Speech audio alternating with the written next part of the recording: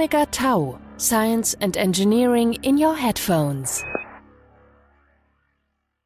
Good morning, everyone. Welcome to episode 300 of Omega Tau. This year seems to be full of birthdays. First we had the 10-year anniversary. Now we have 300 episodes. I guess the next milestone will be, 500 hours or 600. No clue. Yeah, anyway, we're not going to celebrate this in any way, but I thought it's worth mentioning that we have reached this kind of milestone of 300. And we have something that I have been trying to get recorded for a long time. And I finally found somebody who was willing to talk to me about it, Lex Augusteijn. It's about processors, and specifically what processors, those things in your phone and computers that do the actual work, most of it at least, what makes them so fast? Because as you know, these things have accelerated their performance lots, and the megahertzes, meaning the speed at which they are, triggered, hasn't increased that much. The other stuff has to be going on. And so in this episode, we're discussing that.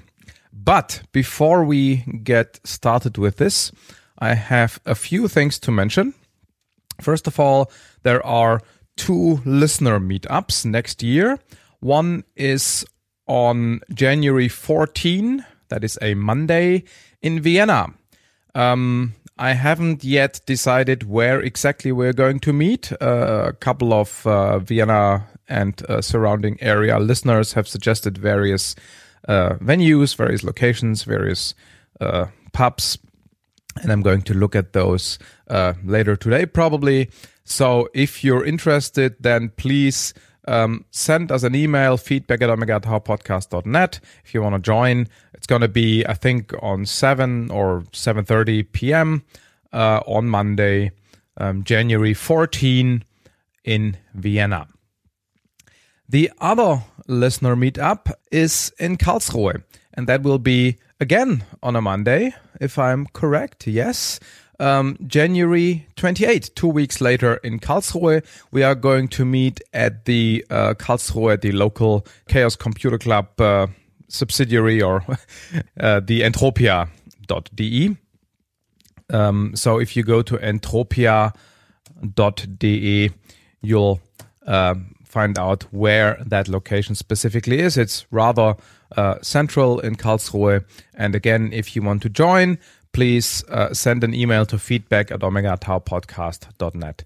I mean, in this case, I don't even have to send you email where we're going to meet because we already know, but it's still useful to know if somebody will show up. Otherwise, we're just going to cancel. All right, so these were the 2 listener meetups. And then another thing, this is more or less the Christmas episode. So first of all, I want to wish you Merry Christmas, also from Nora. We are going to publish another episode between the years, as they say. It's going to be on programming of quantum computers. So I don't yet, I'm not going to wish you a good 2019 because I'll do that in the next episode. But I have prepared a little Christmas present, if you will. So over the years, I have taken lots of nice pictures.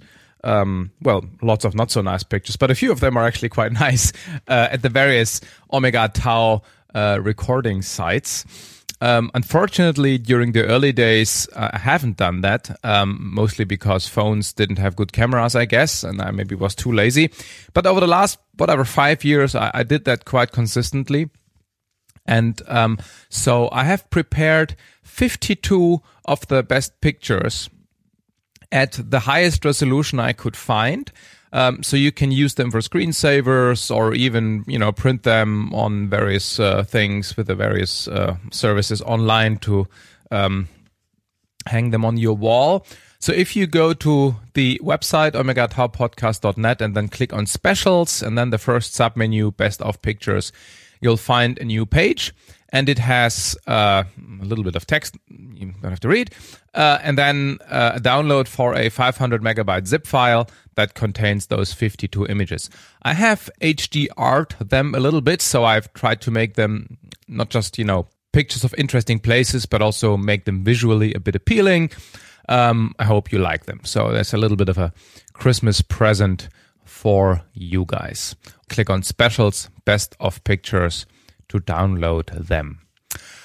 All right, I think that's all I had to say. 300 episodes, 2 listener meetups, January 14 Vienna, January 28 Karlsruhe, and the Christmas present pictures. And we can now get started with our episode. And of course, Lex is going to introduce himself first. Okay, my name is Lex Augusteijn. I'm a computer scientist. Started working on this actually as a hobby in the 70s when I was still at high school, where I acquired my first computer, which was a KIM 1. What? A KIM 1. KIM 1, okay. KIM 1 basically is a board about this size, say size of an A4.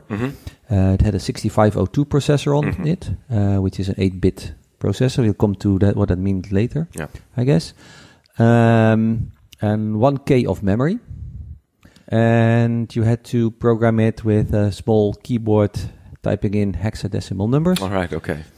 And you had to store your data on a cassette recorder. Yeah. That's where I did my first programming on. And then I started to go to university, got a master in electronical engineering with a specialization in computer science, as far as that existed by that time. Yes. Which was around 1982 when I finished my studies.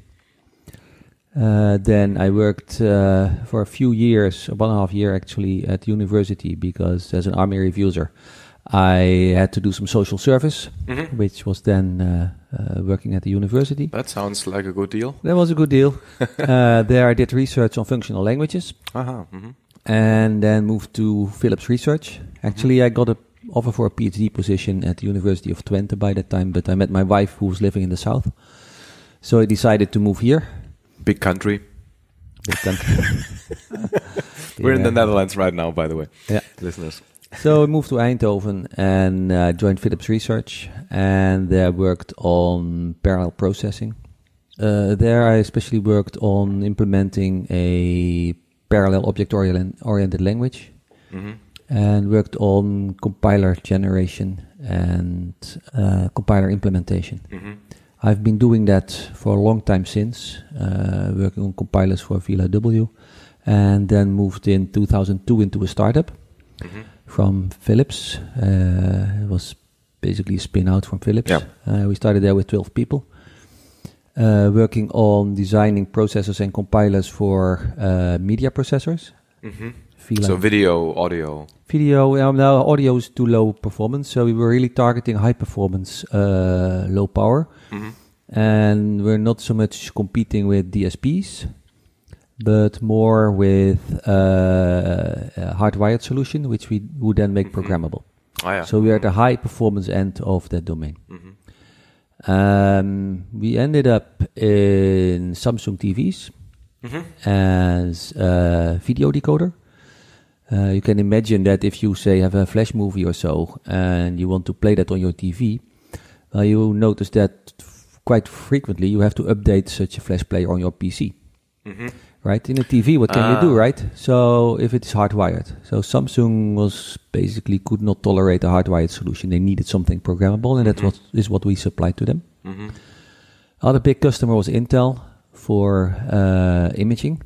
Intel was basically moving into the mobile market and didn't have all components to move into, say, mobile phones or tablets. And one thing they were missing was camera. And we made a imaging pipeline which was fully programmable for them, and that led to an acquisition by Intel in 2011. From then on, I've been a principal engineer within Intel until in a reorg of Intel, I got an offer for early retirement in 2016 when I quit working. But then it became boring. I got a bit bored maybe, and I got an offer with some guys I knew who started the startup on neuromorphic computing. So I'm consulting them at the moment, and that is since the beginning of this year. And what is neuromorphic computing? The idea is that the hardware of such a computer actually mimics the way the neurons operate in the brain. Oh, okay, I see. Right? And in that way, try to achieve, say, the efficiency of the brain, which is very power efficient compared to the silicon that we make computers of, and apply that in artificial intelligence. All right. Basically, neural networks. Yeah, but with a different way of implementing them. Yes, different way of computation within the networks. Right. Okay. Yeah. So our goal today is to understand how computers and specifically the processors got as fast as we know them to be today. And of course, everybody knows that the number of megahertzes that the processors run at has increased. So that's one thing. But the other thing is also that processors do a lot of, if you will, magic in how they run the program, and we'll try to explore how these two fit together and how they became so fast. And I guess it's a good idea to start with, how fast they actually became. Everybody probably knows Moore's Law, which describes how much faster they got. So why don't we start there? Yeah, so maybe I should start one step before even that. Okay. I start with a paper by Richard Feynman. Okay. From the late 50s, actually, where he was a very famous physicist. Yes. Funny one, too. Funny one as well, yeah. Very nice character. He wrote some popular books as well, so I highly recommend those. Yes. But one very influential paper he wrote had as a title, "There's Plenty of Room at the Bottom." And there he explained that from the principles of physics, it would be very well conceivable that you would make devices that could operate very fast, because from the laws of physics, you could make very tiny components, actually. And the smaller they are, the faster they are. The smaller they are, the less power they consume. So from these basic laws of physics, already in the late 50s, he predicted basically the possibility of what we now call Moore's Law. He also did some calculations how much data you could store at the pin of a needle, for instance. And it's libraries full, actually, from the laws of physics. So that paper actually showed what was possible. And then slowly we started to follow that path. And in the 60s, Gordon Moore, one of the co-founders of Intel, formulated his now famous law. That basically every 2 years or so, it was 1.5 in the beginning, now it has slowed down a bit to 2 years. Every 2 years, we double what we can put on a piece of silicon. And we also double the speed of what is running there. So that law has been holding up for decades now, and its end has been predicted several times already, but we're still not there. But what did change are the mechanisms by which we obtain the speed up. Because I would say, as far as I remember, between the mid 80s and maybe the early 2000s, the actual clock speed improved significantly. Whereas now that doesn't have it anymore. Now we use other mechanisms, which we'll explore. So for clock speed, we ran out of steam, I would say. But there were other ways to speed up processors, and I think that's a very interesting topic to cover later in this discussion. And when you say that the number of basically transistors doubled, that is relevant because, of course, all that happens in a processor depends on the number of transistors. So that is a way of also speeding up without the megahertzes as one of the earliest way to make it faster. Yeah, so let's go there then. And let's go back to my first computer, that 6502 processor on the KIM 1. That roughly consisted of 3,000 transistors. Nowadays, it's unimaginable that you would be able to make any processor with 3,000 transistors.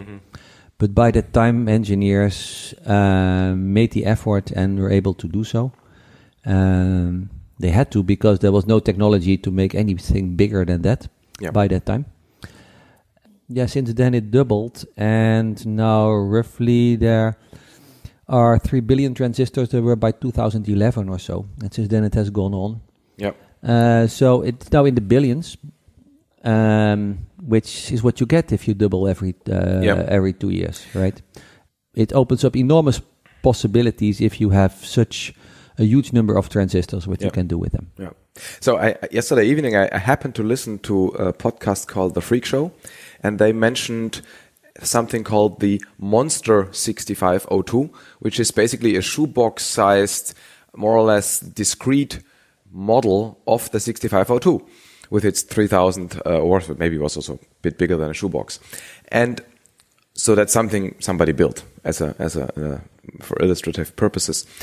And the guy who talked about it in the other podcast said, if you would take one of the modern processors, he used an A8X from Apple, mobile phone processor, and build it with the same discrete building blocks, it would be 286 square meters in size. Yeah. So that's kind of illustrates the ratio at which this grew. Yep. So, but that shoebox used actually discrete transistors. Yeah.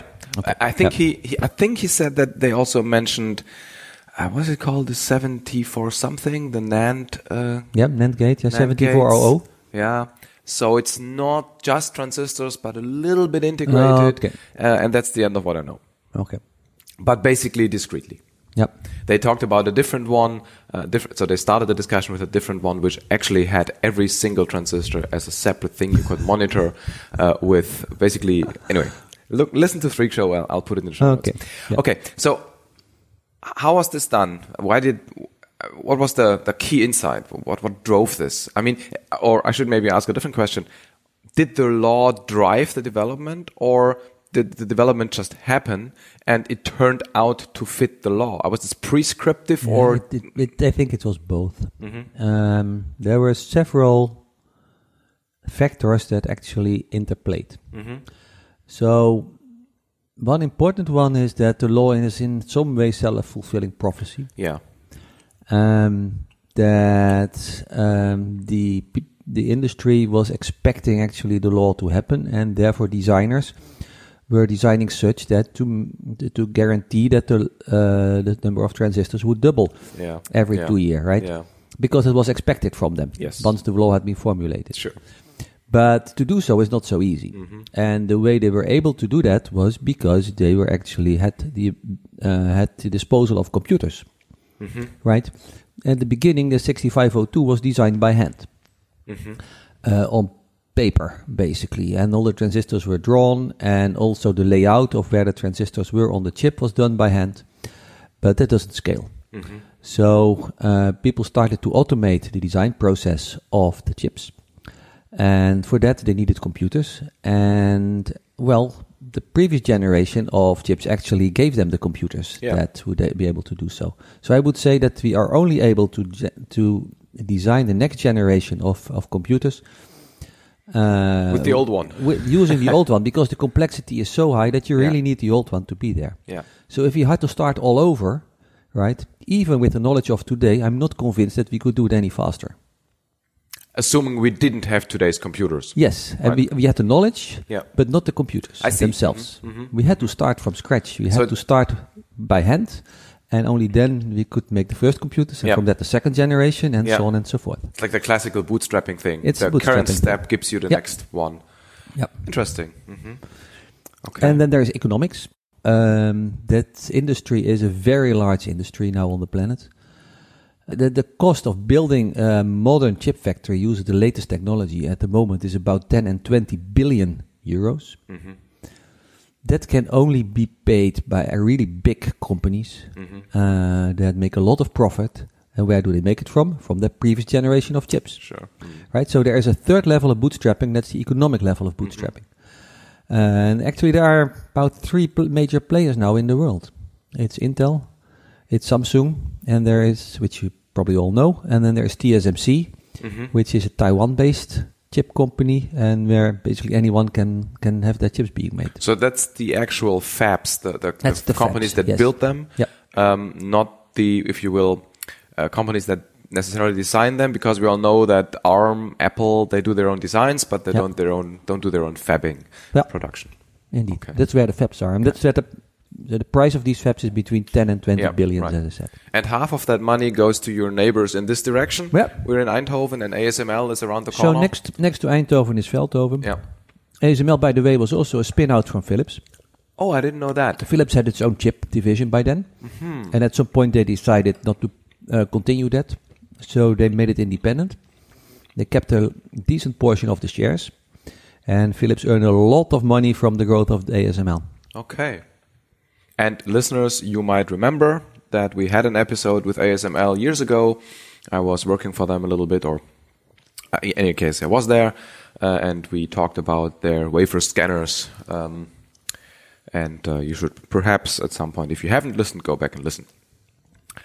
All right. Can I tell a little anecdote about ASML? Of course. Okay. So,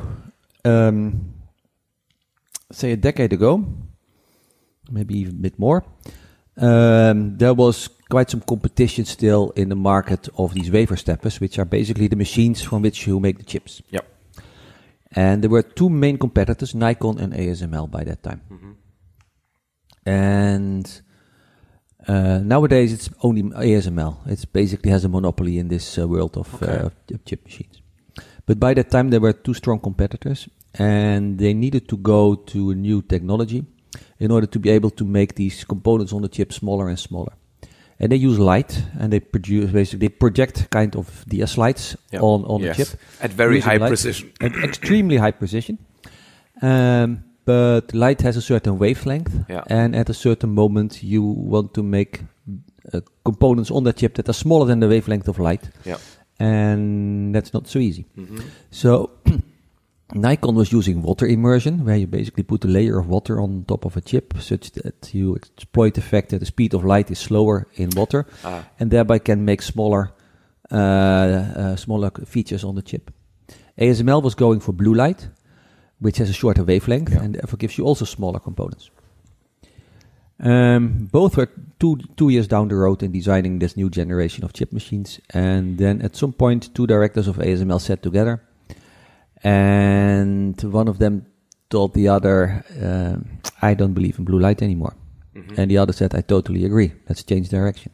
So next day they told the whole company, guys, we stop blue light, we go for water immersion. We're 2 years behind of Nikon, but let's do our best.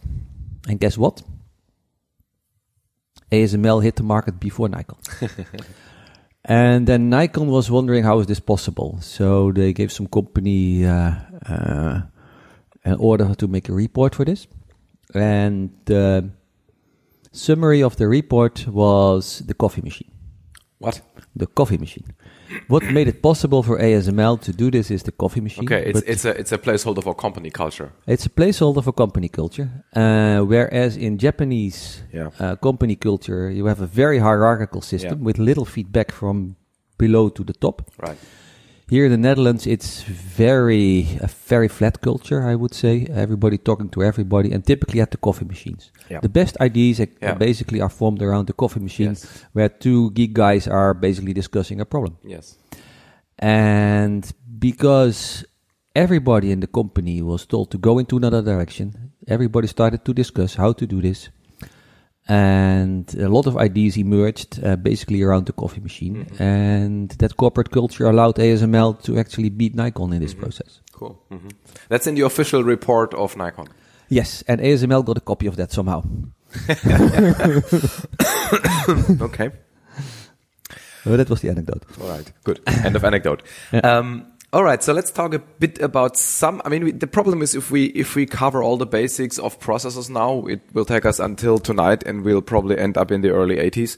So that doesn't work. So we'll cover some basics briefly, and then when we talk about some of the advanced mechanisms to get things fast, we'll kind of get back to some of the basics. But we need to introduce some ideas. So first of all, there's the computer as a bunch of discrete components, memory, hard drive, processor, and there is the processor with its own internal structure, right? Yes. So we're talking about the processor. Yeah, but maybe we should briefly discuss the place of the processor in a system that we call a computer. Exactly. Right? So the processor does all the computation and basically dictates what's happening in the system, and it needs support for that from other components in the system. So the main components are memory, Yeah. It has to store its data somewhere, and that amount of memory is so big that it is needed that you put it on separate chips. Yeah. So those are not part of the processor itself. But memory typically is volatile. It means that if you turn off the power, the content goes away. And also, it's relatively expensive. Because it has to be fast to keep up with the processor. Yes. So we have a secondary level of storage, which are hard drives. Nowadays, the distinction is blurring a bit with flash memory and flash drives and so on. So you see that hard drives now actually become solid state, also based on silicon. But for a long time, it was mechanical devices using magnetic techniques to store a huge amount of data. Yeah. And in really large-scale storage still is. For very large-scale storage, we still rely on that, yes. Also, that technology, by the way, has made a very big development where the amount of data being stored also follows a kind of Moore's law. Right. But that's another topic. Yeah. And then there is things like interfaces, especially graphical interfaces in a computer, which basically put the image on the screen that you see. And there we have special processors called graphics processors that are able to make all the nice pictures you see, for instance, in games. And the reason why these are separate processors is because these are other kinds of computations. There is a lot of parallelism going on. So that's why there is dedicated hardware, which at least for now we also kind of ignore. Yeah, indeed. But you can exploit the properties of producing an image and therefore designing other types of processors. So the kind of work is different from that of the main processor. Yeah. There are also buses, right, that connect all this stuff. Yeah. So you have to move data around between all these devices, and there's some highways there in the computer that we call buses. Yeah. All right. So within the processor, if we look at this thing that does the computations, it does these computations basically by running programs. So how does a processor look internally, and how does a program make the processor do something? Okay, let me try to explain that. So first of all, the processor has some abilities to do computation inside.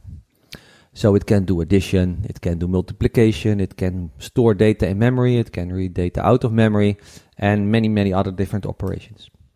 It can do all of that. So there is some logic there. In hardware. There's logic there so that the hardware can do that. Yeah. But then, since the hardware can do so many things, we need to tell it what to do. Right. So we give it an instruction. Mm-hmm. Do an addition. Mm-hmm. Do multiplication. Store data. Right? These kind of instructions. A sequence of those instructions is called a program. Mm-hmm. And so every instruction, the processor is doing something else.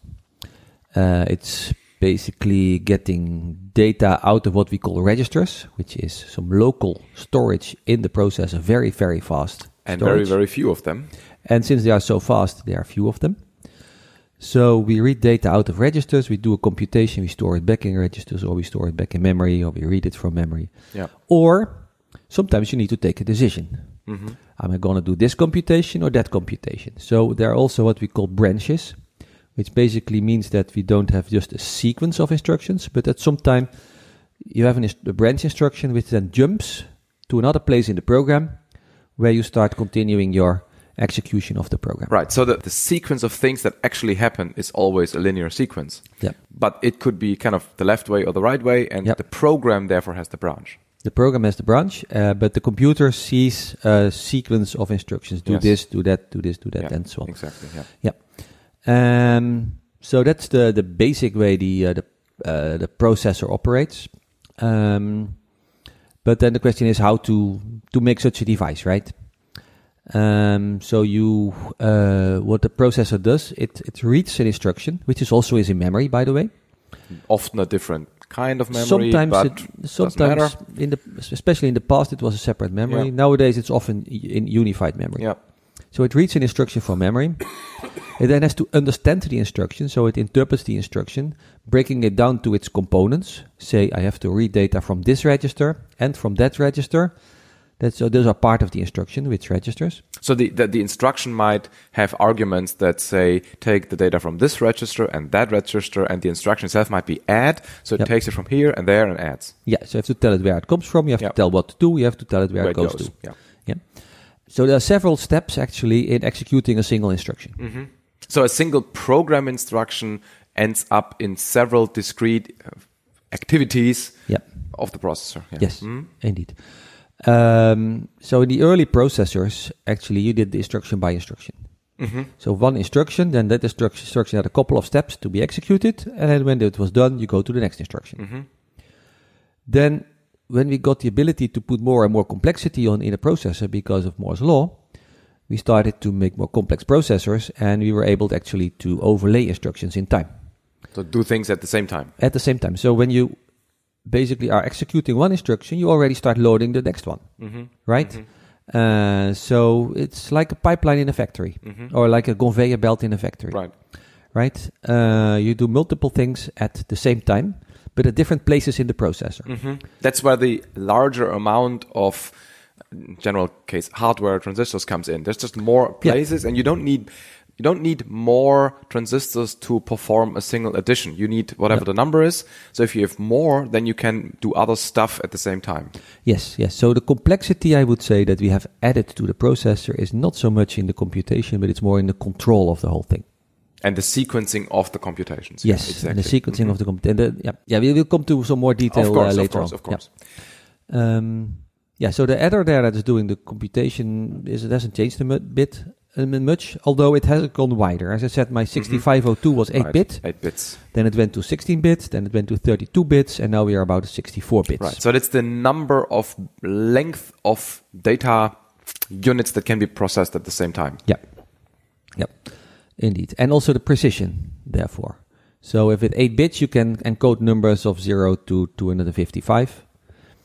With 16 bits, you can go over 60,000. Yep. With 32 bits, you can also go to 4 billion. And with 64 bits, it's really huge. Yeah. Yep. And when you say precision, that is because you can take these number of bits either to increase the range, as you just said, or you can, if you will, move the decimal dot and therefore put stuff behind the dot and therefore increase precision. Yeah, so for floating point numbers, so with a decimal dot in there, actually you can increase the precision of the data, and otherwise you can increase the size of the number. Yep. So if we break down the processor, then we already talked about the registers. These, as we said, are local, named, discrete buckets where you can store stuff, right? Yep. What other parts are there? So I guess there must be some kind of controller that orchestrates the whole thing. So there is there's basically the ALUs, so the arithmetic logic unit. Those are the components that do the computation. Mm-hmm. So as I said, there's addition, there's multiplication, division, but also shifting, logical operations like AND and OR. Yeah. There's a whole set of them, and together we call it the instruction set. That's basically all the different possible instructions that a processor can do. Right. Then there's registers that store the data and which has very fast access. If you want to go to memory, it takes more time. So there are special instructions to go to memory, so-called load and store instructions. Mm-hmm. And there's an interface to memory. So that's also part of the processor.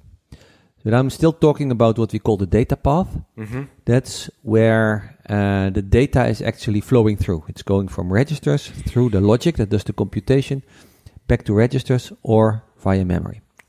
Right. So some of the operations or instructions are also kind of dedicatedly specific to a particular register. For example, at least I remember in some processors, for example, adding always takes the content from the register 1 and register 2 and puts it in register 3 always. So you all first have to put stuff in the right places, then just call add, and then...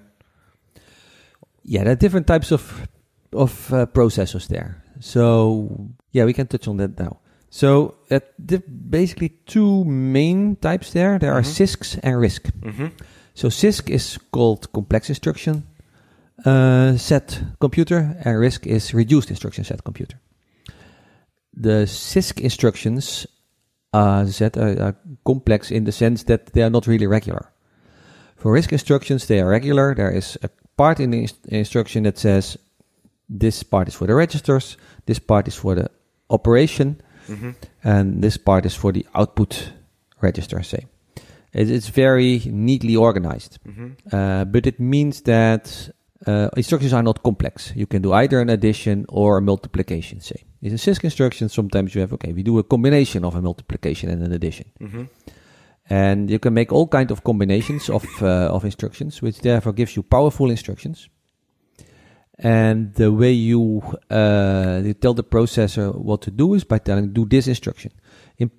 Often, because you have many instructions, but also you don't have a requirement for regularity there, you can combine, say, registers and instruction and say, this instruction always works on those registers. Mm-hmm. That is more concise, right? So you get smaller instructions there. But they are more diverse in the CISC case. Yeah. Smaller instructions in the sense of coding instructions. They are not as wide. Right. Yeah. Right? Yeah. So they can do more powerful things and they are smaller. Yeah. In RISC, it's the reverse. They do smaller steps, so they're less powerful, but they're more regular. Mm-hmm. And the idea is if you do it that way, then you can be faster because using simple instructions can be used in a processor to actually do more simple decoding of the instructions and therefore run faster than on a CISC. It requires, of course, in the RISC case, that the compiler does more work. Yeah, so the compiler is the program that actually generates the sequence of instructions from a programming language. From something that a human can read? Yes, that we can read. Yeah. And that's what programmers do, right? They write programs and then they give it to a compiler and the compiler turns it into the sequence of instructions. Yeah. So, in both cases you need a compiler, both for RISC and CISC. Yeah. And the compiler for RISC instructions will spit out more instructions. Yep. But more of the regular type. And for CISC, it also spit out instructions, but they are less regular. Yeah. But typically more powerful and much more diverse. Yeah. So I guess one of the advantages of a CISC processor is that because the instructions can be, as you say, more complex, they can do more. There can be specific hardware specifically dedicated to this. Whereas if you do RISC stuff, you can't have special purpose hardware because there's no special purpose way of telling the processor what to do. Yeah. So in that sense, I would suspect that RISC processors are also simpler. They are simpler. They don't have special purpose processing way to deal with these special purpose instructions. Yeah. Okay. Yeah. Because they're not so diverse, actually they are more simple. Yeah. And for a CISC processor, you can actually, since you can make all kinds of different instructions and combinations, you can also make hardware for that. Right. Exactly. Yeah. Yeah.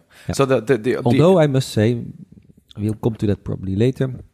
We have a tendency then to now in processors to internally behave more simple as a RISC, but externally look like a CISC. That comes with the advent of so-called superscalar processors, but we'll come to that later. But there is also this microcode thing, right? Where microcode, if you will, if I understand correctly, it's like a processor internal software layer on top of the actual hardware. So is that blurring the distinction already so a little bit? Yeah, so I was telling, right, so if you execute a single instruction, there's a couple of steps, right? These steps have to be controlled in the processor. You read an instruction, even that's already a step, reading the instruction, and then you break down the instruction, see what has to be done, and then you do a couple of other steps. So to do that, you have another program that tells the processor how to do one single instruction. Yeah. That's what we call microcode. Yeah. So actually in some processors that is there just in the form of hardware, you can't change it. And in other processors, it is there really as a kind of very deeply embedded software that could be changed. And sometimes it's being changed in order to fix a bug in the processor. So in some sense, the microcode represents a virtual processor with an instruction set against which you program, but then the physical processor is another one and the microcode kind of translates. Yeah. Okay. So it's interesting. Something I never really completely understand is, in the end you have to go from a huge set of NAND gates to, a Java program. And there is the Java compiler, the Java VM, there is then the implementation of the VM, there is then maybe some optimization there, then there is the microcode, then there is the, there's any number of layers. Yep. And I wonder if there is of course there is tradition and experience, but if there is like a deterministic way of really deciding what to do where. I imagine that's a major concern in processor design. Like, yeah, but that what actually tells you what is in which layer is the interface that you design of a layer. Sure. When you make a layer, you say it's capable of doing this and that. It offers certain capabilities. Sure. And the next layer builds on top of that. Yeah. And of course, you have the ability to move functionality from one layer to the other, right? But at some point, the interface, what the layer is doing, has to be some way comprehensible. It has to be consistent. And that means that you not go and move strange things over these boundaries. Because otherwise, it would become a mess. Yeah. As interfaces often are, but it's a different story.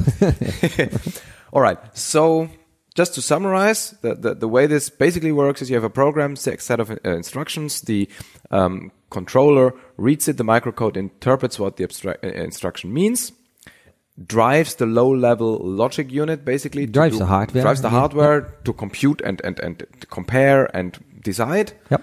And then all of this, the data is loaded and stored from memory.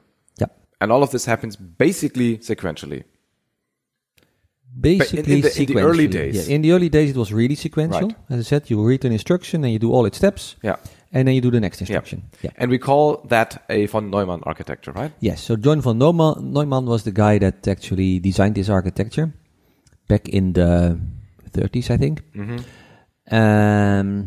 Where you have a memory storing both a program and data, and logic that actually does modification of the data. Yeah. Step by step. Yep. And if we give this architecture a name, then there is probably another architecture which we're not going to discuss a lot, because all modern and also historic processors, as far as I know, are von Neumann architectures. Yep. But there is also the Harvard architecture. Can you say 3 sentences how they're different? Just so we kind of see the difference. I think it's just separating data and program, right? I actually don't know. Okay. I think it's just that. Yeah. Okay. Yeah, Okay. So let's talk about how you can improve the speed at which the processor does its stuff without increasing the megahertzes. Yeah. And you already mentioned pipelining, so we should probably revisit that. Yeah, we can start with the width of the data, right? Oh, yeah. Mm-hmm. With 8 bits, you can do less than with 16 bits or 32 bits or 64 bits. Mm-hmm. So that's the first step. You increase the width of the data. That's the easiest one. Mm-hmm. You need more transistors for that, but that's about it. Mm-hmm. Right?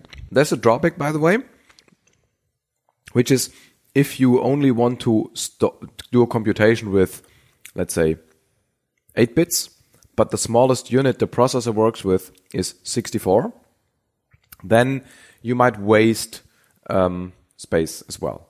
You might waste space, but if you're not still talking about how to increase performance, then we could go to SIMD straight away and say if I have 64 bits and I only need 8 bits, then I could do 8 of those within one of 64.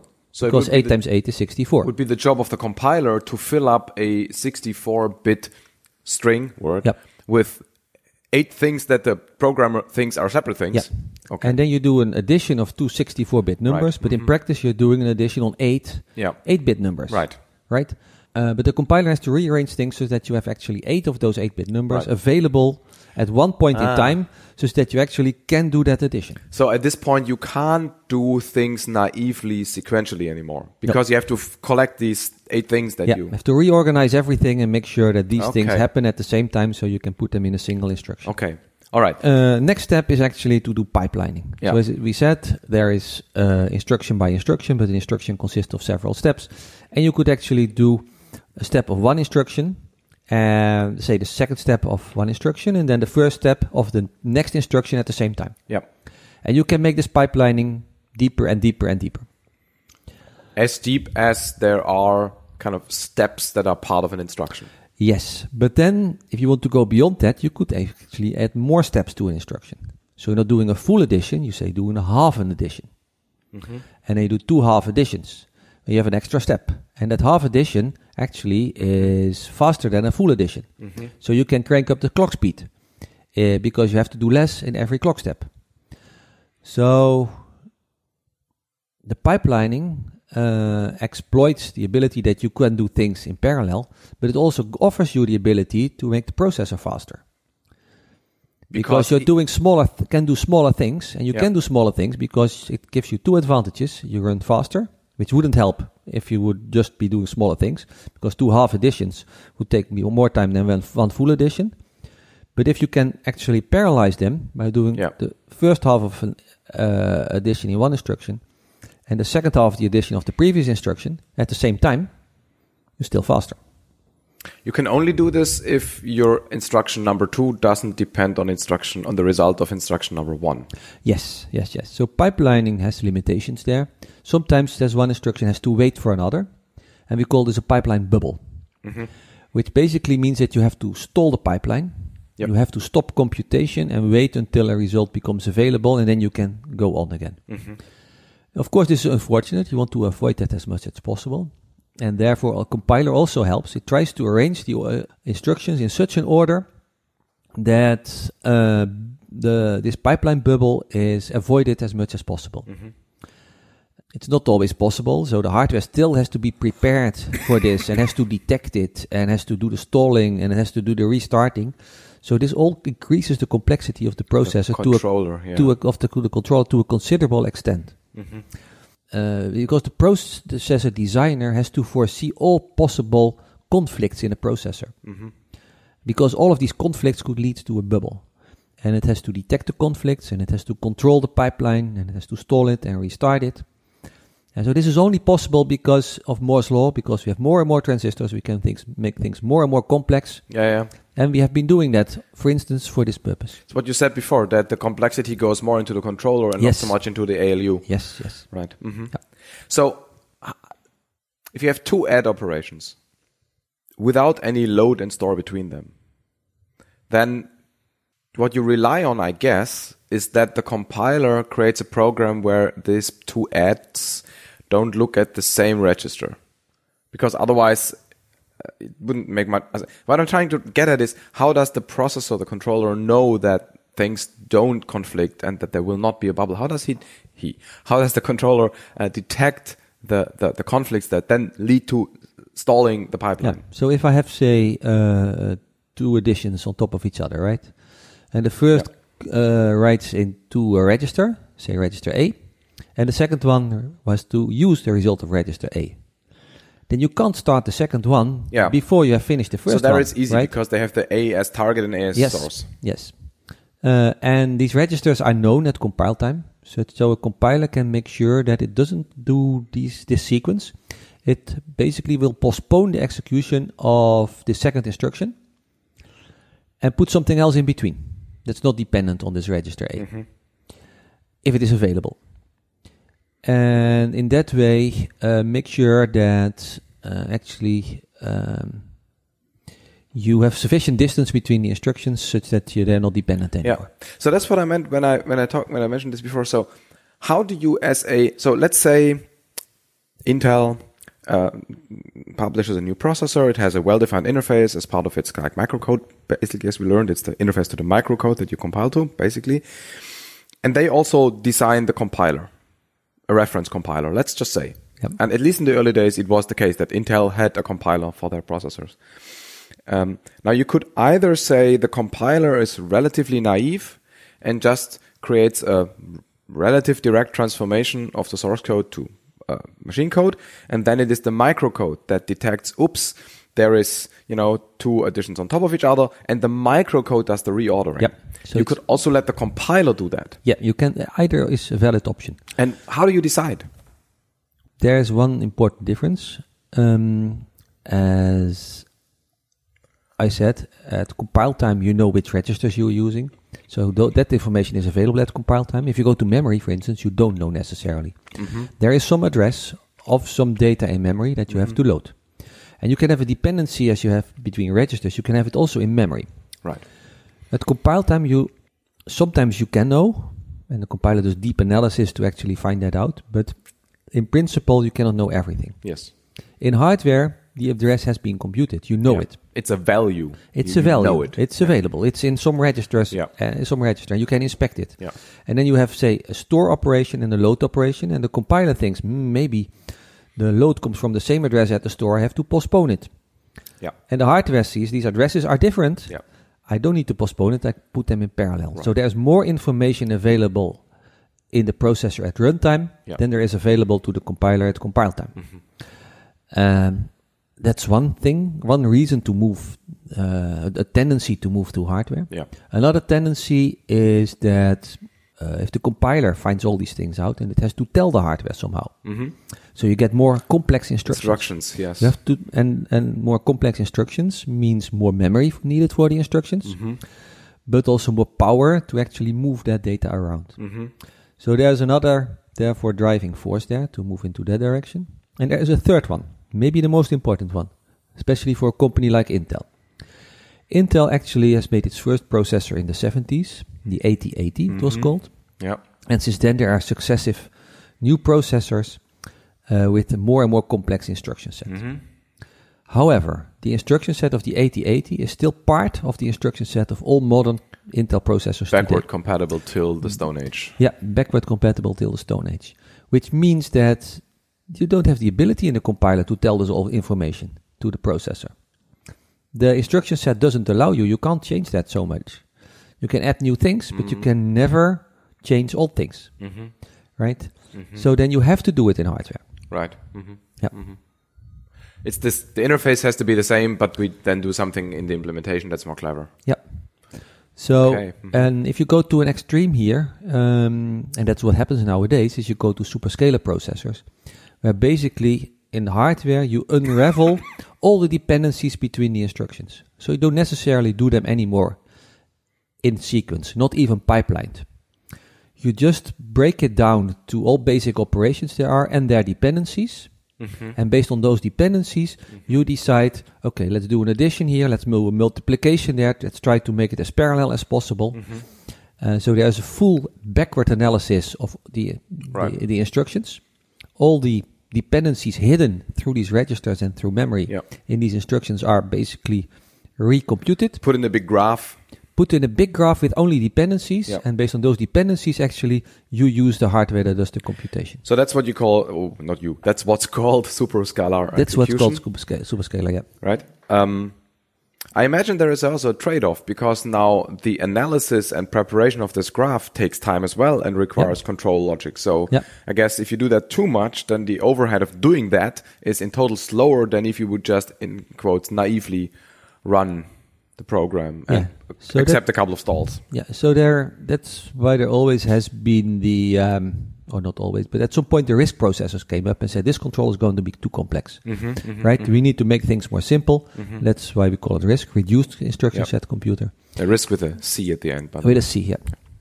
And so that's basically two philosophies of how to make a processor. And Intel is forced to be in the CISC domain because of the backward compatibility requirement they have. Whereas other companies have less of such a constraint. The ARMs that drive modern phones are RISC. Those are RISCs, yes. Although there is nowadays a backward compatibility requirement. But in philosophy, they are still RISCs, and what they do is they extend the instruction set by adding more and more different instructions. And keeping the rest. Okay. Wonder if I should ask one more thing about the superscalar execution. So basically what it does is, if you have an addition of two, let's say variables, which are then at the low level actually registers, but these are identified places where data is, right? So variables. Then basically you have to, I mean, when you say the whole computation is unraveled into this graph, I mean, whole is a big word. So then there needs to be some scope, right? There is some scope, That scope is determined, of course, by the amount of resources you want to spend in storing this graph, right? But what's more important is, at some point, this program is doing jumps. Yes. Right? So you have a sequence of instructions that you analyze, that you unravel, that you basically are executing it, and you're going to jump somewhere else. Am I going to jump left or right? I don't know yet. So that means at that point, if you go left, you have to start building a new graph for the left part. If you jump right, you have to start building a new graph for the right part. So you can't start building the graph, or you have until to do you both. know where to jump. You do both. Either you do both, or you try to predict where you go. Right. Right? And then you start, okay, I guess I'm going to go left. Okay, let's start with the left part already. And most of the time, if your prediction is good, then actually you you are lucky and you can continue. If not, you have to stop. You have to trace back, undo what you have been doing, and start for the right part. So misprediction is expensive. You just implicitly mentioned the idea of branch prediction. How do you predict? I mean, so there's different. If it's 50-50, it's useless. Yeah, it's useless. Yes. Well, you can do two things. You can try to do it statically and say, if I jump backwards, then I probably are in a loop. In the program. In the program, yes. I have computing, and at some point I decide I want to go back. Yeah. If you go back, then basically you're redoing something you already did. Yeah. So that's a loop, and typically loops are executed many, many times. Yes. So a backward jump is more likely than just going on. Yeah. So then you say, okay, I predict I'm going to take the loop back. Between left and right, often you have one part is basically continuing in the instruction sequence, and another is jumping somewhere else. Kind of an exceptional case. Yeah, so it's either I go on or I jump somewhere else. And then you say, if I don't know anything, I assume that going straight on is the most likely thing, so I'm going to predict that. So that helps to some extent, but it's not very precise. So that's what you'd call probably static branch prediction, because it looks at the structure of programs only and says, it's more likely that the weather tomorrow is going to be like it is today, so I'll just assume I'll continue. Indeed. Yeah, that's the philosophy. Yeah. Alternatively, you base on statistics of executing the program. You can start counting, right? For every jump, you count, did it go left or did it go right? So that assumes that the part of the program that contains the branch is executed more than once, because otherwise you can't do the statistics. Yeah, in the beginning you don't know. Yeah. But at some point you start to gather some statistics, and then you find out, okay, mostly I'm going left. Yeah. So next time I'm here, I will go left as well. Yeah. I assume that I will go left. Yes. Yeah. And again, a trade-off, because you have to store somewhere all the statistics you're collecting. Indeed. Yeah. Yes. Yeah. But we have more and more transistors, so we can do these kind of things, right, over time. Right. Yeah. So there you see actually what Moore's law gives us, right? It gives us not just more speed, it also gives us more opportunities to make things more and more complex, and therefore do all these tricks. Yeah. This notion of collecting statistics of the executing program is, by the way, not just used in processors, it's also used in VMs, virtual machines, which are kind of virtual processors. And I know that there's this terminology of the Java hotspot VM that it has to warm up. And what this means is it has to have enough of these statistical data to make meaningful predictions. Yeah. I'm no expert in virtual machines, but I've seen some of them. There's also pipelining in virtual machines, for instance. So all of these issues you have in physical processors, you also have in virtual processors. Absolutely, yeah. There is the 2-bit prediction scheme. Yeah. I found that out when I Googled some of this. Okay. What's that? It's basically a 2-bit counter. You can count to 4. So you have the numbers 0, 1, 2, and 3, right? And so 0 means a branch is strongly not taken. So you either take a branch or you don't take it. If I then take it once, then apparently the strongly not taken is not really true. Yeah. So then you increase from 0 to 1, and then it's weakly not taken. And if I jump another time, then I have not taken the branch, then it's going to go to weakly taken. And yet another time I go to strongly taken. So the value 0, 1, 2, 3 tells me how likely it is that the branch will be taken. Okay. And now if I say I'm strongly taken, but next time I don't take it, I don't go immediately back to strongly not taken. I go one step back and go to weakly not taken. Yeah.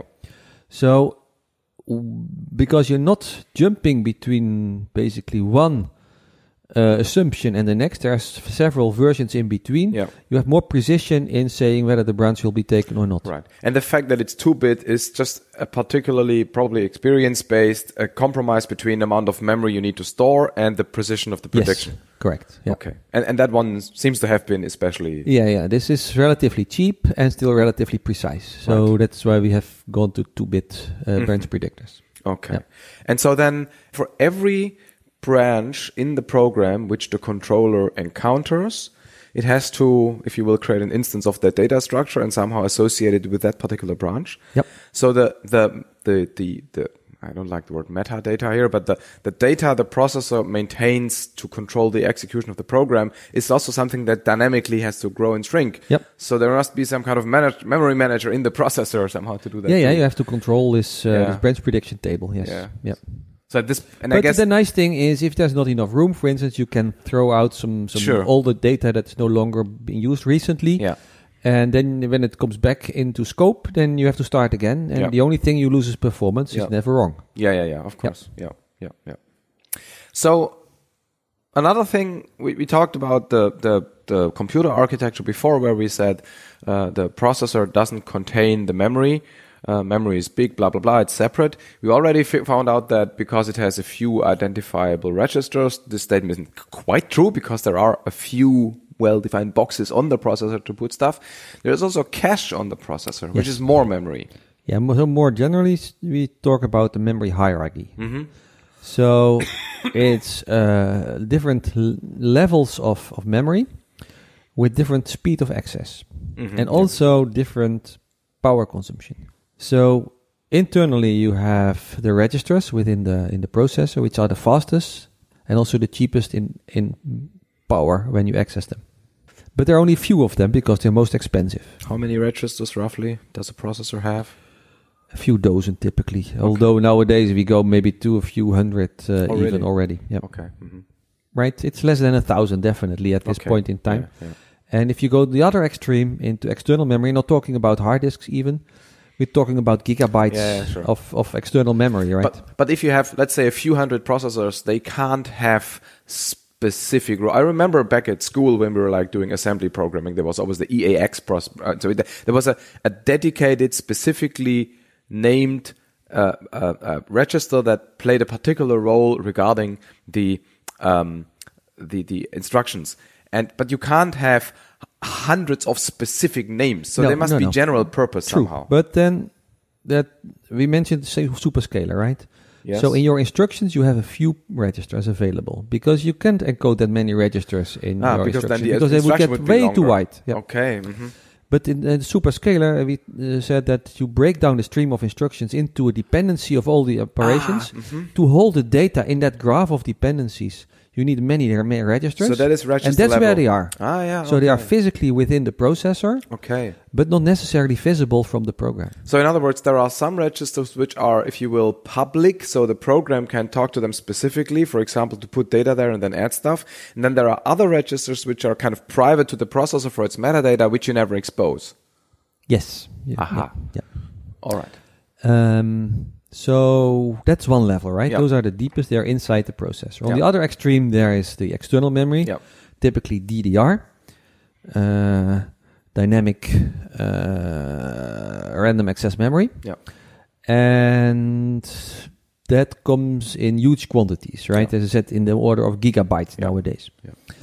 That's outside of the processor. So you have to get outside of the chip. You have to go onto the printed circuit board of your computer. You have to go from there onto a bus. You have to go from which are basically wires on that printed circuit board. You have to go onto the chip of the memory, and then access the memory, and then your data comes back through a similar path. Yeah. Just very roughly, how many processor steps long does this take?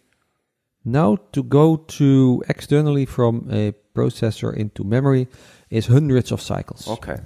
So it's a really big overhead. If you really are dependent on the data, say you have to wait for 200 cycles before the data comes back. And you can do nothing if you really depend on it. It's crucial that you do that ahead of time. Yeah, indeed. So somehow we need to be able to speed this up.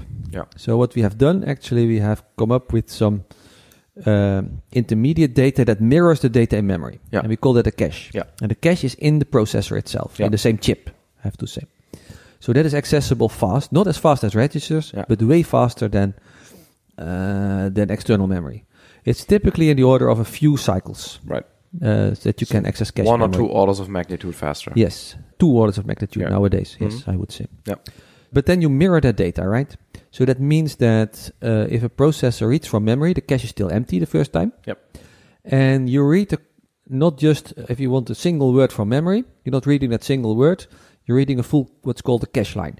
That's multiple words. So the granularity of memory duplication in the cache is a larger granularity than the thing the program says they want to modify. Yep.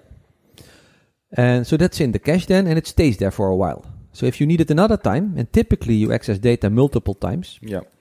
If you need it another time, you don't need to go to external memory. You keep it in the cache. Likewise, when you write to memory, you don't necessarily write through to DDR. You just write in the cache. But you have to remember that it's not yet in DDR. So there's cache control there. And if you're going to read it, you know it's in the cache. You can read it from the cache. You don't have to go through DDR because you've put it yourself in the cache. So, but the cache is relatively small. It's on the order of megabytes, not in gigabytes. So that means that at some point your cache is full. And you have to throw out cache lines in order to read in new data. So there's a controller there and some techniques and policies, and it's some statistics again. Statistics, and it's basically a topic in itself, how to do cache design and cache management. Few questions here. So the fact that you deal with these cache lines instead of separate words basically assumes that there is some locality or adjacency to data. Like if you use this piece of data, then very likely, if you iterate through an array, the one next to it is also needed. So we'll get that already. So the certain data structures, they typically like arrays or strings or whatever. They typically have locality of reference. If I need one, I need the next. That's one reason to do it. The other reason is that DDR has been actually designed to be more faster if you do burst access. What is burst access? So typically what you can do in principle is you can read randomly one word of data from memory and then something else somewhere else. That takes time because you have to tell the memory the address and then wait for the memory to come back with the data. There's a whole controller going on there. There's a whole control there, and that takes time. You can also say, I want data from here, starting, and I want 128 words of data from this point on. And then you get a whole stream of data back, and one go. So that's far more efficient to actually, in a burst fashion, as it is called, to access the memory than to do it randomly. Well, but it has been designed that way, I guess, because you also assume the locality. So the locality is kind of the driver. It's two ways, right? It's much easier to design a burst efficient access than to design randomly efficient access. But yes, these have been co-designed. But also the compiler has a responsibility here because it can actually, by analyzing the program, it can increase the locality. So you encode the data when you kind of put it into the program in a way where it is like more local. Yes, and it is especially done in programs operating on arrays and matrices of data. And then the compiler will analyze the way the access pattern of this data structure is, and it will reorganize it so that it exploits cache locality. We actually once did a little experiment there when we played with domain-specific languages for parallel high-performance computing kind of stuff. And we wrote a little, if you will, compiler-ish thing, which either encoded the data as an array of structs or as a struct, as two arrays of separate elements. And depending on what you did with it, the performance was quite different. And that was specifically, I was told, because of these cache misses you create if you encode it the wrong way for what you do. And the difference can be considerable. Yes, absolutely. What happens if you cache data and then some other entity in your computer modifies the data in memory? Like if a peripheral directly stores stuff in memory, and now your cache in the data is outdated.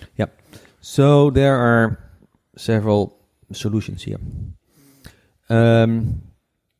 In PC architecture, or in Intel architecture, I should say, the GPU, so the graphics processor, logically shares the cache with the CPU. So that means that if you're writing data into a cache line as a GPU, the CPU will see the same cache line. Of course, there's control to make sure that they don't write at the same time. But that's the possibility there. Other devices don't have that advantage. Yes. Well, so this works essentially for built-in graphics units, right? Not for the separate physical things you put in your PC. That's on-chip graphics. Or on-chip graphics. Yes, that's the word. So that's the easy part. Right. Other processors I mentioned in the introduction that we were doing imaging processors for Intel. They don't have that privilege. Mm-hmm. So when we are actually writing into memory as a media processor, say, you're basically maybe writing data that is also used by the main processor. Yep. Then there are special instructions to invalidate the cache line. Okay. So you have the obligation to tell the cache, hey, I did change this data. Yep.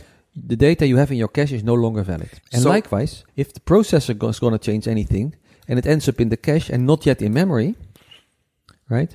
Because, okay, that's something I didn't mention yet, I think.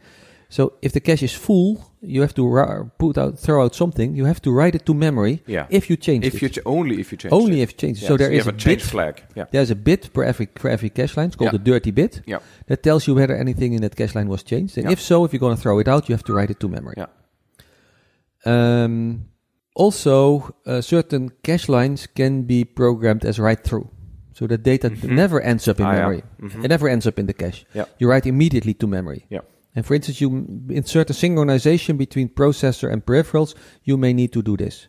But that is expensive. Yes. Because it may, as we said, it may increase stalling the processor for maybe 100 or even more cycles. If you cache, the processor continues after these very few cycles, and then it's kind of an asynchronous process writes it back. Whereas if you write through, then the process has to synchronously wait until you've ended up the hundreds of milliseconds or hundreds of steps in the memory. Yep. Okay. Yep. But synchronization here is explicit. Yeah. So you have to tell each other that you are doing these kind of things. So that makes sense. Still a bit hung up on the each other. So that means everybody needs to know everybody, or is there a central place where everybody says what they just changed? Because the cache is in the processor. So who does the graphics card tell that they changed that data? Does it talk to the processor? It has to talk to the processor, yes. So there's a communication between. Yeah, that's through the operating system. Oh yeah, okay. So the processor has special instructions there. Yeah. To actually invalidate cache lines. So you tell the processor to invalidate the cache. Yeah. But that is executed from a special program, which is controlling the whole system in a computer at the computer level. Right, which because is called it's the not operating in your system. Program, obviously. It's not in the program. Actually, the computer is running many programs at the same time. They're running a web browser and email, and maybe you're playing a game. That's what people do today. That's what people do today. Browser and email. That's it. Okay. A game, maybe. Maybe. Right? Yeah. So that's what they do. And but then the processor does one thing at a time. Yeah. So it's actually doing a piece of your web browser and then a piece of the email and a piece of the game, and it's interleaving that very, very fast. And you have to control which memory is for which and who gets the processor when.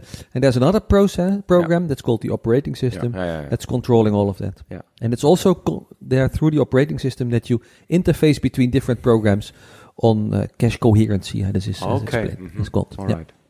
The volatile keyword in C is basically a manual way of telling the compiler / then transitively the processor to never cache, because I know somebody else will be modifying this at the same time. Yep. And then you don't need these mechanisms, but as we said, it's expensive because it makes things so slow. Yeah, because even if for a particular execution nobody else modifies things, you still assume it happens and you never cache. Yep. Right. Maybe we could go, I think what's interesting to go from superscalar to simultaneous multi-threading. Because we just touched upon multiple programs, right? Yeah. And we talked about the processor, actually a superscalar, breaking down a program into just the dependencies. Graph. And if I have two programs, right, there just happen to be no dependencies. But why couldn't I execute two programs at the same time if I have enough compute resources available? Yeah. So you're running multiple programs at the same time. The processor can do piece of one and a piece of the other, but maybe it can do two at the same time. So instead of taking one instruction and breaking that down, it can take two instructions, break that down.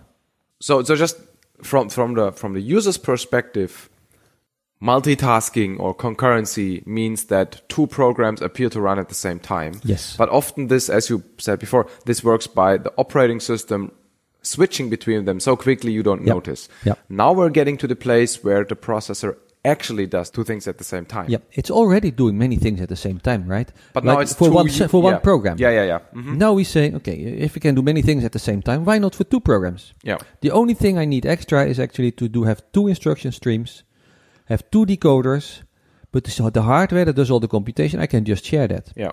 Right? So that's called simultaneous multithreading, SMT, where you have often two, but it could be even more, programs being executed at the same time on the same hardware. Do they share the cache? They do share the cache. But as you just said, there will not be lots of locality between those. No. So you have kind of more or less two regions in the cache which form.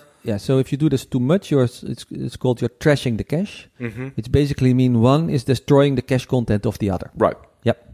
So that's a trade-off. That's a trade-off, and which of course you can compensate by going for bigger caches. And since we have Moore's law, our caches also get bigger and bigger and bigger. Mm-hmm. But there is a limit of how many of you can run at the same time, because there are resources they are competing against. And one is the cache, another is then the amount of registers, another is the amount of arithmetic in your processor. So there is a limit there. But so this SMT processor level multithreading is not related to multithreading in programs, right? Because we have in operating systems, you have tasks which have memory protection, right, but run in parallel. Yep. And then there is within one process, you have multiple parallel executing threads, and they share memory, right? That's the distinction. Yep. So, but those threads we talk about now, it's processor level threads, and the word is unrelated. Yep. Okay. Yep. And it's the operating system who controls it. Yeah, well, to a certain extent, it determines which ones will be running in real parallel, and then the processor itself will dynamically, interleave all these instructions from the two different programs. Okay. And then there is hyperthreading, which basically means we had already noticed that sometimes the processor has to wait because it has to go to memory. Mm-hmm. The cache already put some delay there, but if you have to go through the cache to DDR, it has to wait a long time. Mm-hmm. Well, then you can say, okay, this program has to wait for memory, for data to become available from memory. Let's do something else. And then you do another thread of execution. That's called hyperthreading, where you basically do let that one thread fill the stall cycles of the other one. Mm-hmm. And that's also done automatically by the processor. But again, the operating system has to provide the threads there and do the context switching often. Mm-hmm. So there are basically three ways there, right? Either you do it automatically in the processor, which is a limited amount. Another is when you have to wait, then you do something else. And the processor knows when it waits? When it knows when, so it tells the operating system, hey, I'm waiting. And then the operating system will provide something else to do. Okay. Mm-hmm. And thirdly is you actually are interrupting the process and say, oh, this program has been running for some time. Now let's do something else, because otherwise the user will see a hiccup in one of the programs. Yeah. And you typically do that, say, 100 times per second or so, that you switch between different programs. Mm-hmm. And that's fast enough to give the user the illusion that the programs are running at the same time. Okay. I also wrote down SIMD in this context. Yeah, so SIMD stands for single instruction multiple data, also called factorization. Yeah. So it's one addition or multiple data. And in the beginning, we talked about the width of the data. You make it wider, so 64 or even 128 or 256 bits. And some people go beyond to say 1024 bits. And that's called a vector because it doesn't contain a single value anymore. It contains many, many values. And you do the same thing on that data. Mm-hmm. And many operations, especially in computational programs, they are so regular. They work on arrays of data, and then you can say, I'm not going to do element by element of this array. I'm going to do a whole line of this array and give it to the processor and do everything in parallel. Right, yeah. So the 64 and 64-bit computer or processor is actually not the width of the word that is processed in one go, because as you say, you just said it could be even more, but it's the width of the address bus, right? I think that's at least it was. That's both, right? Okay. So you have the address width, which nowadays is 64. Yeah. Because before it was 32, and we ran out of the memory became bigger than what we could address, so we went to 64. but it's also the width of the data path. It is too. Okay. Yeah, and 64 is nowadays also often the precision of data, especially in floating point. Although there even is a tendency to go, say, to 128 bits precision of floating point data. But often, since you have the width available anyway, you can very cheaply use it to do SIMD operations. Okay. So we already talked about branch prediction, which basically relies on statistics collected by the execution or by the processor for a given program to say likely it's going to go this way, and so I'm already starting the computation if my dependency graph tells me there is no dependency on stuff that I haven't done yet. I wrote down this term speculative execution. Is that the same or related, or what is that? It's related. Okay. Speculative execution is that you're going to do something that is likely to be necessary, but not certain to be necessary.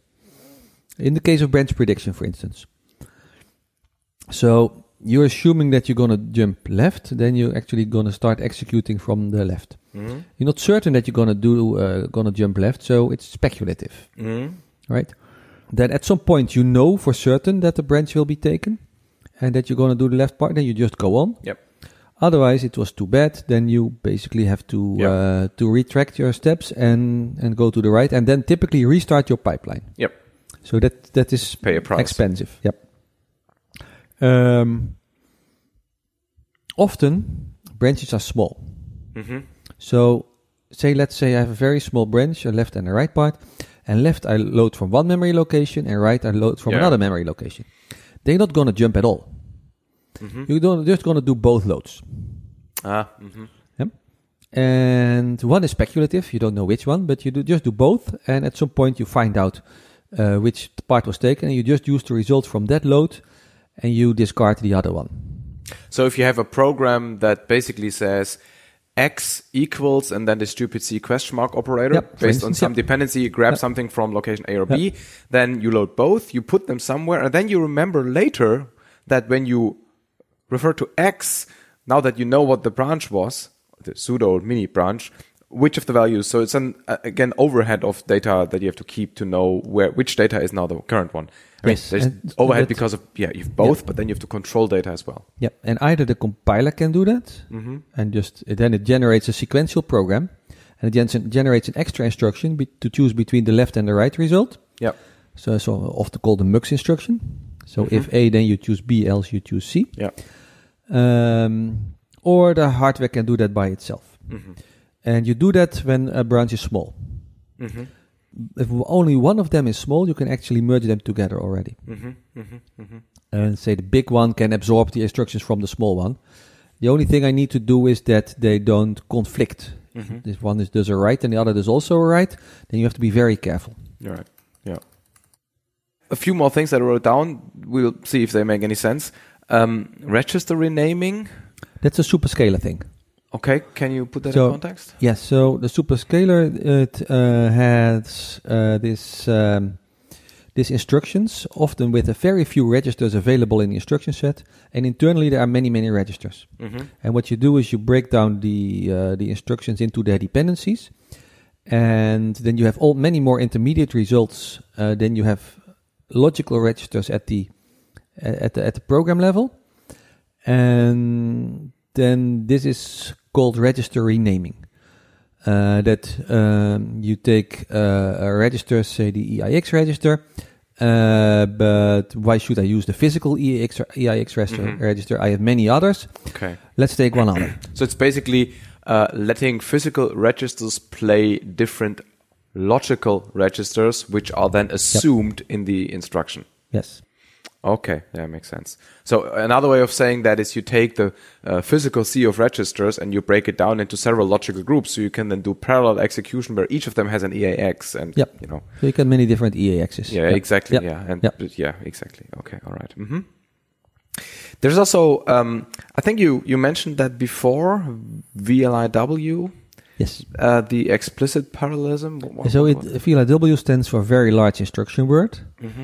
That was the thing I've been working on since 2002, or actually before, in 1995, I moved from domain-specific languages into C compilation for VLIWs because Philips was making a VLIW by that time. Mm-hmm. What DSLs did you do? Just curious. Yeah. So we were in the 80s. We were in this application domain of high-performance computing. Mm-hmm. So the whole world was going parallel because Japan was going for the fourth generation supercomputing or whatever, and it had just taken over the consumer electronics market, and the world was afraid it would also take over the computing market. Mm-hmm. So there was this Esprit project 415 to go explore many different types of parallelism. Mm-hmm. I was in the object-oriented version, and I worked on the compiler for the pool language. Mm-hmm. Parallel object-oriented language. Yeah, that was guessable. Yeah.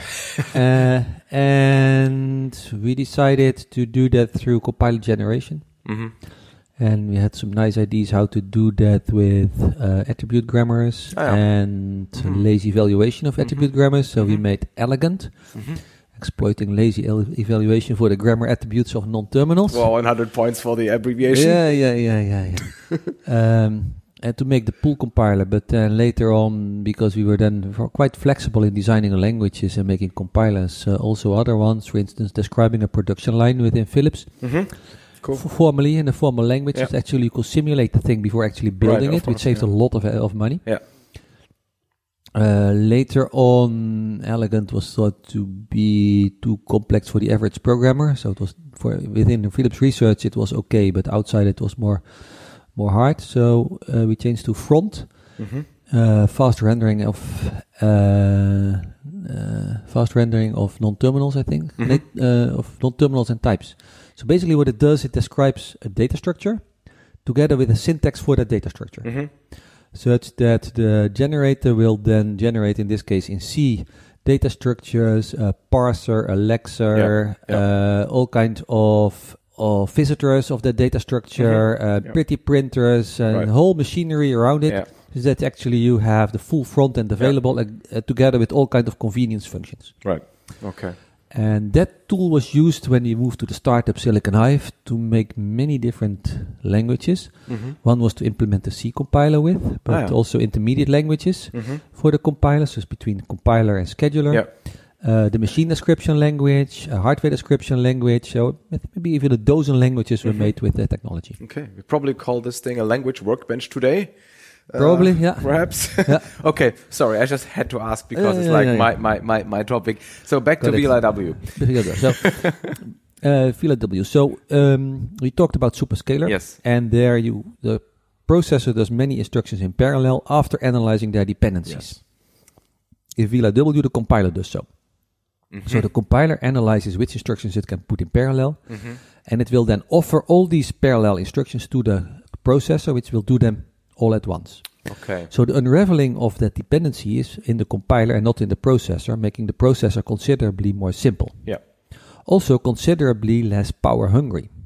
As in energy power now. Energy power, yes, energy power, yes.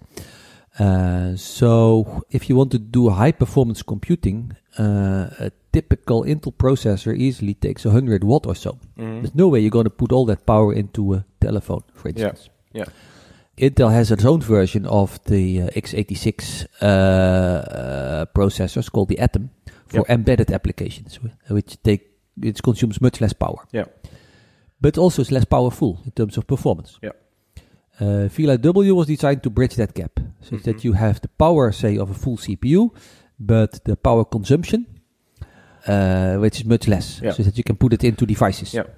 So people might wonder why it takes less total memory power energy.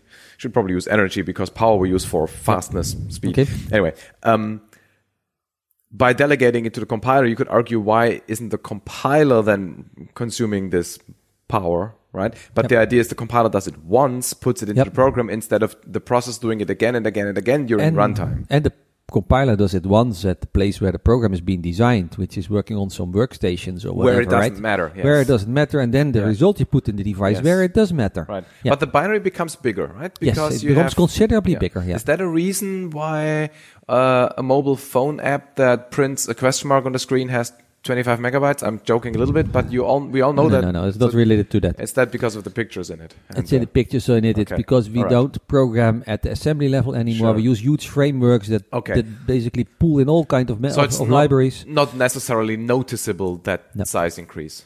Also, that VLW is typically not available to the user programmer, so not to the app programmer, say. Yeah. It's more internal. Yeah. And it's used for very high performance compute, still being low power, as I said. Okay.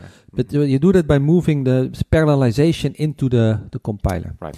And then typically we have an instruction which is wide, and within that instructions are many operations. Mm-hmm. So we distinguish between operations and instructions. Mm-hmm. For a linear processor, say like the 886, it's the same thing. The same thing, yeah. But for a VLW, we have to distinguish them. Mm-hmm. Then I think the biggest one we made actually could do 60 operations within a single instruction. 60? 60, yep. Okay, wow. Yep. Mm-hmm. That brings it a bit. The more realistic ones were, say, about 8 to 16 or something like that. Mm-hmm. Mm-hmm. That brings its own issues, especially in compiler technology, because you have to do this unraveling dynamically.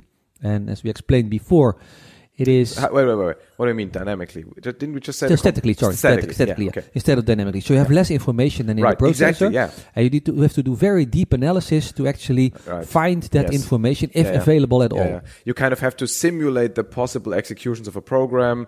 without executing it. Which, for computer scientists here, terms that come into the mind are things like abstract execution, abstract interpretation, things like static analysis. Static analysis. Yes. Yep. Okay, all right. Mm-hmm. Yep.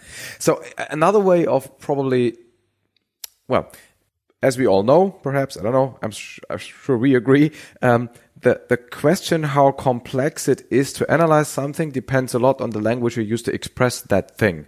So, I mean, some languages make dependencies more obvious than others. Yes. The extreme case is functional programming, where you have basically no data, but you have no mutable data that may change over time, which kind of an indirect dependency. It's all directly in the, if you will, variables. Yep. So I guess what I'm trying to get at is, how important is it that you use a programming language that is kind of suitable to then, analyze it so you can create a VLW program that has these characteristics? Is there an impact, or are the compilers so good that we don't care? Yeah, there is a trade-off there. And actually it's a difficult decision to make. We decided to go for a mainstream language, just because you have to address a market where you don't want to educate people in learning another language. That is a big obstacle. Yeah, I know. For a company. So we went for C, and that means that then the programmer has the obligation to help the compiler in a certain extent. Yeah. You can program in a wild way that the compiler has no way of finding out this parallelism, or you can program in such a way that you actually expose the parallelism to the compiler. Yeah. And that then moves basically in the domain of optimization. Yeah. You can start writing a sequential program, which is pretty slow, and then you're going to expose more and more parallelism to the compiler, and the compiler is able then to take advantage of this extra information. And you have an more efficient implementation. So you have special pragmas that you insert all over the place. Not just pragma, but also programming style, I would say. Okay. Mm-hmm. Mm-hmm. Yep. But this is where, of course, as a DSL person, I have to say that, of course, because now you rely on style, and you can't really predict how the style will affect the consequence. And if you do pragmas, then you don't know if the pragma that you put in the code is kind of consistent with the rest of the program. So that's where maybe DSL is better. Nice anecdote there. So also, I was within Philips. I was working on the Trimedia compiler. The Trimedia being the VLW of Philips by that time, and we had application programmers that actually would have a program, just write it, and then put pragmas there. Yeah. In order to tell the compiler that things were independent. Yeah. And they weren't. And they kept on adding pragmas until the program broke. Yeah. And then they assumed that all the pragmas they had put in were correct. Yeah. And blame the compiler. And no, the compiler was also, they just tried it, right? It worked. But then we made a new version of the compiler with extra optimizations or whatever. We gave it to them and they started to complain that there were bugs in the new compiler. Whereas actually they had put in too many pragmas. Yeah. Some of them just being incorrect. Yeah, because pragmas, if you will, aren't really part of the language and you don't type check them. Yeah, you tell the compiler, trust me. Yeah, I know what I'm doing. I know what I'm doing, yes. And the compiler will blindly trust you. Yes, yeah. Not a good idea. So I mentioned this because I have this argument all the time, why a DSL might be better. And of course, there's the obstacle of people who have to learn a new language. But if you do C with pragmas and style, they also have to learn something new, but it's not explicit, so it might be harder. Blah, blah, blah. Yep. So that's VLW. So the VLW has a very simple or even no instruction decoder. So the ones we made by then had no instruction decoder. All the bits in the instructions were directly used to control the hardware. Means that you have many bits, but also that you can execute faster, but also with much less energy consumption. And that was the main point for us. Yeah. Because the controller part of the processor wasn't there, so it didn't use any energy. Yeah, it just disappeared. Can you, so let's take a modern Atom, Intel, whatever, ARM, whatever it is, a typical modern processor. If you would take the program that makes up the microcode, if you would take that and consider it to be a C program or Pascal, whatever, how many lines of code, very roughly, order of magnitude? How complex is this thing? I don't have any data there, but I can just look at the complexity, right? What you have to do in doing a superscalar, you basically have to do in hardware what a instruction scheduler in the VLW is doing. Analyzing the program, and it probably is a bit more simple because you have the dynamic data available, but it's easily thousands, if not 10,000 of lines of code. Yeah. That order of magnitude. Yeah. So a few more. I wrote down out of order execution. That sounds to me almost like speculative execution. Yes. So different phrases for different things, right? For instance, we started in going into the superscalar direction. We called it first register renaming, which was the initial steps. And then when we went full blown, it was no longer register renaming because it went beyond that, and it was called superscalar. Right. So we have all these different names here in computer architecture, and some of them are still valid and some have been replaced by other. Yeah. But out of order execution is basically that you change the order of instructions to make it speculative, but also to actually avoid pipeline bubbles, for instance. Okay. Right. And again, you have to do this analysis of the dependencies, because if you reorder something where you then break other things... Yeah, it has to be valid to reorder. Yeah, right. Instruction scheduling is probably something similar. You schedule when you run which instruction. Yeah, but there you also have to, in VLWs especially, the compiler sees all the resources in the processor. So it has to make sure that if it reorders instructions, not only the order is correct, but also these instructions that are executed together, they don't share resources. Right, They're independent. Yeah. Right? That is also an obligation that a superscalar is doing at runtime in hardware. Right? And if you're not able to do that, then, for instance, in pipeline process, you get a pipeline bubble. Two instructions need the same resource. Yeah. You have to detect that. In VLW, the hardware will trust the compiler. And doesn't do all these checks. Yeah. It just blindly does what the compiler tells it to do. Yeah. And the compiler has full obligation there to make sure what it produces is correct. Yeah. And the part that does all the reordering is called the scheduler. Okay. So the last big topic that probably everybody's heard about, of course, is multicore. Multicore, yeah. How does that figure into this picture? Well, you mentioned already that somewhere in about a decade ago, or maybe a bit less, say 2011 or so, we ran out of megahertzes, right? The processor went to, say, 3 megahertz, and you could push it a little bit, but it wasn't possible anymore to go much beyond that. The next step is then Moore's law kept going on for area. We could put more and more still on a processor. It didn't get much faster anymore, but we could put more there. Yeah. So we make it more complex, and we discussed all these issues, all the tricks you can play there. Yeah. But at some point, it also stops there. You can either make a bigger cache or say, well, I can put one processor on a chip yesterday. I can now put two processors on a chip, right? Let's put two processors there. And then you can share resources, like, say, the cache, for instance. And bus interfaces and whatever.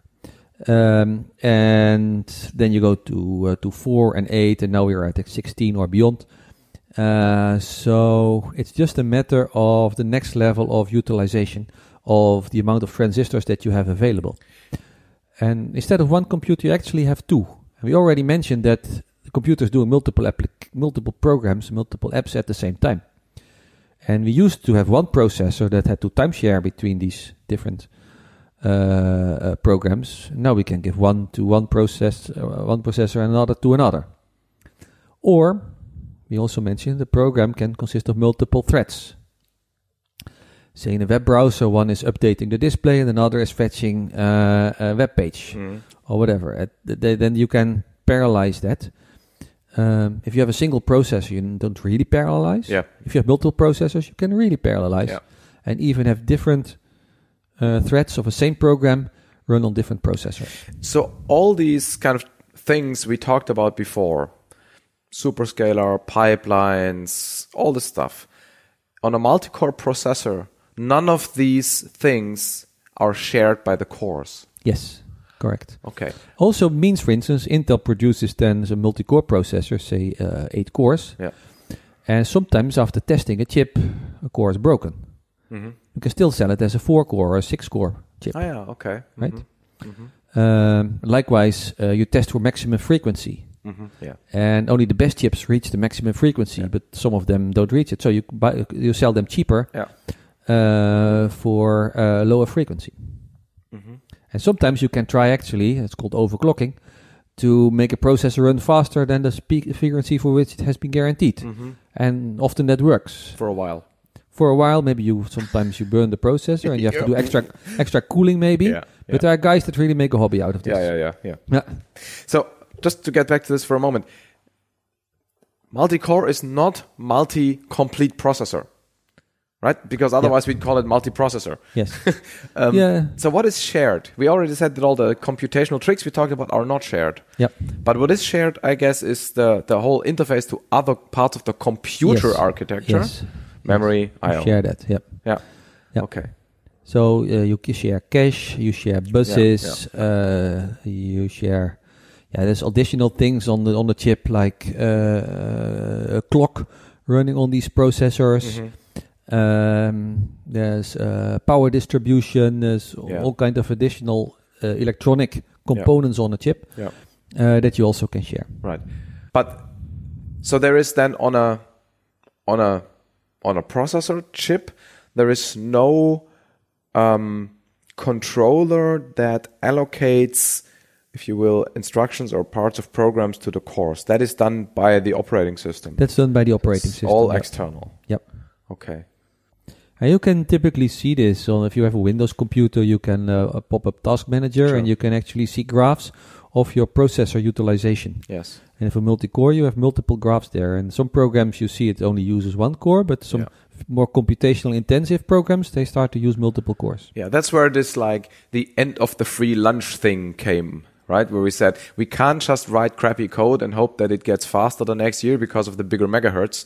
Now we have to make programs that are structured in a way to exploit the multiple cores, which is harder from a software engineering perspective, and you have to put more work into this. Yeah, so before actually the hardware would solve all these problems for you, and now we say to the program, sorry, right, this is the end of all the tricks we can do, or at least next to the tricks we can still do, we will also offer you multiple processors, but you have to exploit them yourself. Yeah, I think the programmers were lucky in some way, because at the same time turns out that we had more and more computers which did more and more other stuff we didn't see. In other words, the processor would be exploited well, all its cores, even though any particular program wasn't written to be particularly parallelizable, right? So we were lucky in that sense, because programs got more complex. Yeah, and you handle that complexity by writing different threads that each have their own responsibility. Yeah, and it happens to be so that often you can parallelize these threads or whole programs. Yep. So I think the only kind of programs that really where the requirement for parallel programming kind of became really critical to the programmer is things like audio and video processing, because they're often the computer does nothing else. Yeah, so you see that, for instance, in the SIMD operations that we mentioned, right? So we mentioned you can do 8-bit operations in 164 word. There are special instructions for that, called the MMX instructions. Right, yeah. You have to use that yourself. Yeah. But then people started to make libraries, such that if you do want to do vector addition, you can use a library for that, and so make it more easy again. Yeah. So, but in the end, we also moved that to the programmer to make use of that level of parallelism. Yeah. So far we've only talked about, well, you mentioned energy in passing a couple of times, but is it fair to say that with all the mobile devices, the energy has become just as an important concern as speed? Even more. Even more? Energy is limiting the complexity of what we can do on mobile devices. We know how to make these complex processors and have all the performance that we want, but just not the energy available. You have a certain envelope in which you have to put everything, and that is display, that is processing, right. That is all the radios you have on a device. All of that consume power, and somehow you have to spread that over the different devices that you have there, and that gives a strong power limitation. And you have a few watt available at most. Of course, and it depends how efficient you want to be. For smart watches, for instance, it's even less because the batteries are just smaller. Yeah. And as we know, for phones, it's impossible to make the phone a millimeter thicker to put in more battery, because a millimeter thicker is impossible by definition. It's by definition. I'm annoyed by this. This is driven by fashion. Yeah. Fashion beats everything. Yes. Yeah. So what can we do to make processors more efficient? We talked about VLIW, where we don't have a controller. We do that in the compiler. That's one thing, I guess. That's one thing. And what the other is do? technology of the chip itself. So every transistor takes power. But that is proportional to the size of the transistor to some extent. That means that if we go along with Moore's law and they get smaller and smaller, they also get more and more efficient. So that's a kind of free lunch. Not for the ASMLs of this world, but for us. Yeah, for the user. Yeah. But that basically means the power consumption of the chip stays the same, but you can just do more with the same power. Right.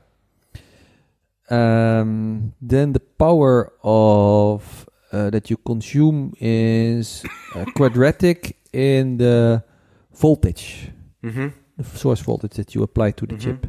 So we try to lower the voltage here. Where are we today, roughly? 1.3, 1.1 volt or something like that. We used to come from 5 in the 70s. Yeah. And it goes quadratic, right? So that counts for almost 20 power consumption of 20 or something like that. Factor of 20.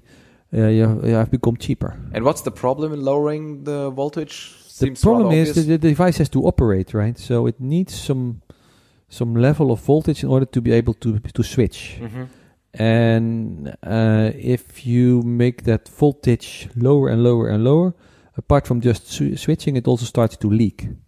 That means even if it doesn't switch, it drains power. And there are different silicon processes there for, say, high power, high leakage, and low power, low leakage. The low leakage processes are slower in terms that the silicon, the transistors switch slower, so you cannot make that fast processors anymore. Yeah. But they have much lower leakage. And those are applied in embedded devices, whereas the high-speed processors are used in, say, the CPUs that we put in computers, or nowadays a lot in the cloud data centers. Yeah. And then there is the tendency to make application-specific processors. So the general purpose ones, like the Intel CPUs or an ARM processor, they cannot be really optimized for specific devices like audio and video. Yeah, because they have to do everything. Yep. If you start to do that, then actually you can also make them more efficient, but less generic. Yeah. They become more special. And then there's so much compute to do on a chip that you actually make specific processors for specific functions like audio and video or graphics is another example. Yeah. To be able to exploit the knowledge that you have on the particular domain that you are doing that computation for. Of course, it only makes sense if you do this often enough. I mean, on a phone, for example, you know that audio and video is a big deal. So it's probably worth wasting general purpose processor space for special purpose hardware, which then does the audio and video with lower power. Yeah, to give you an example, roughly on a embedded chip, there are three main components. That is general purpose CPU, there's graphics, and there's imaging. And they are roughly equally big. What's the difference between graphics and imaging? Imaging is the camera. So okay. And if you have seen basically the improvement in image quality, yes, every generation of mobile phones, that requires quite some silicon to make that improvement. So in the beginning, they were not occupying that big amount of a chip size, but nowadays it's equal to graphics and the central processor. Oh, okay. I imagine that a processor takes less energy if it runs slower. Yes, typically yes, either because of the process. There's also something like voltage scaling. Yeah, exactly. Can you just slow it down if you don't? Yeah, so you can lower the voltage and then slow it down. Yes, and then consume less energy. Yeah. So that means also if the processor is really busy, you crank up the voltage. You accept that you use more energy at that point in time. Yeah. But you have to do it because the performance is being required. Right. And then when things are less busy, you lower the voltage again and you consume less power. Right. Yeah. So that is basically on a general level for the whole processor. You can also be much more specific and do clock gating. So all the components of a processor, they actually respond to a global clock. Yeah. That does tick tock, and every clock cycle you do one computation step. Yeah. And that's the clock that we talk about, let's say the 3 gigahertz clock or so. Yeah. All right. But sometimes a part of a chip doesn't have to do anything. If you keep on clocking it, actually the logic will still flip up and down between 0 and 1, and that takes energy. It's actually the change in level that takes the energy. So what you then want to do, if you detect that this part is not needed at the moment, say I'm not using the multiplier, right? You remove the clock from the multiplier. You switch it off. You just switch it off for that particular cycle. You can do that per cycle actually. Okay, wow. Or even for longer periods of time. And so if you do that, you do this fine level or coarse level clock gating, there are different levels there. You can also save power. And you can even go one step further and say, I'm not going to apply the voltage even to that particular part of the chip. You remove the voltage. You have to be careful there because then you would lose state. So your registers, if they contain any value, that is gone. So that's more difficult, but in logic, you can do these kind of things. And these tricks are being applied as well. So the whole industry is going to a great effort actually to combat the power consumption. At the moment, it's actually a limiting factor of the technology. So I think it's, I don't know, at least in my circles, this is like a general understanding that ARMs are better there than Intel's processors. I mean, it's well known that Intel isn't doing that great in the mobile world. What do the ARMs do better here or different? So why are they? A few reasons there. What is partly perception. So an Atom isn't that much more power hungry than an ARM. But ARM has the advantage of being more risky than less CISC, say. Risk with a C then. Yeah. And therefore the processor control is more simple. Yeah, okay. And it doesn't have to be backward compatible. Well, Atoms probably also aren't. Atoms are backward compatible. To the Stone Age? Yeah, to the Stone Age. Oh, yes. Okay, I see. Yeah. But the other important aspect is what is called don't wake the giant. Okay. So suppose there's nothing to do on the device, apart from some control and seeing whether, say, a message comes in or whatever, right? Or keeping your, say, a GPS tracker busy. It's from time to time there is what is called an interrupt, which basically has some device that detects there's some computation that I need the attention of the processor for. Yeah. And maybe it's just updating some data in memory or whatever, small tasks. If you only have one big processor in a chip, say the Atom, then you have to wake that up, right? And then it is woken up completely. It does one small thing and it goes back to sleep, which is a waste of energy. In the ARM architecture, there are often two processors, the ARM and the thumb. The thumb being a small arm. And it is a much simpler processor. It consumes much less power, and they use it for these small tasks. Okay. So they don't have to wake up the giant for every small task. Right. This is interesting because here, basically, there is a direct intersection between, if you will, processor architecture and computer architecture, because you now build a completely different world, right? You have not one processor, a big one, a small one. You know when to wake up the small one. They perhaps share certain resources. Caches, perhaps, I don't know. Okay. Mm-hmm. Intel then tries to have a strategy they call run to hold. So they do as much as they can do at the highest clock speed, such that the job is done as quickly as possible, and then they turn off the device, or basically the processor, until something has to be done as well, which is more efficient than doing some computation and then something else and then something else at a much slower speed. So they have a run to hold strategy, because if you hold, then actually you can power down a considerable part of your processor and then consume less energy. So it's different strategies. There's a run to hold, and there's the big versus little core. There might also be another reason for the popularity of ARM, which is that, if I understand correctly, ARM is basically intellectual property, and you can license it and build your own custom processors, which is, I think, harder with Intel, because they build the processors and there's maybe not as much customizability, ?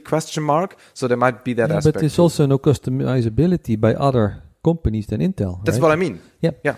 So ARM Limited actually doesn't build chips. They design an ARM. And they license that to others, and the others can modify it and make their own version of it. And so it's just more flexible, if you will. It's more flexible, and you are not... basically, if you're not Intel, you still have a possibility to get access to a good processor, right? So Apple did that, and Samsung did that, and many others did that, and just use the ARM because it's available, and ARM takes away a lot of burden from you when designing this processor. And then it happens so that, say, the iPhone is doing that, Android is using it to a large extent, and that means that there is a large market share for the ARM in that way, in the mobile domain. And when Intel has to go there, Intel went for Android as well, and they made Android available on the Intel Atom as well. But then there already was a big market. It's always difficult to enter an existing market.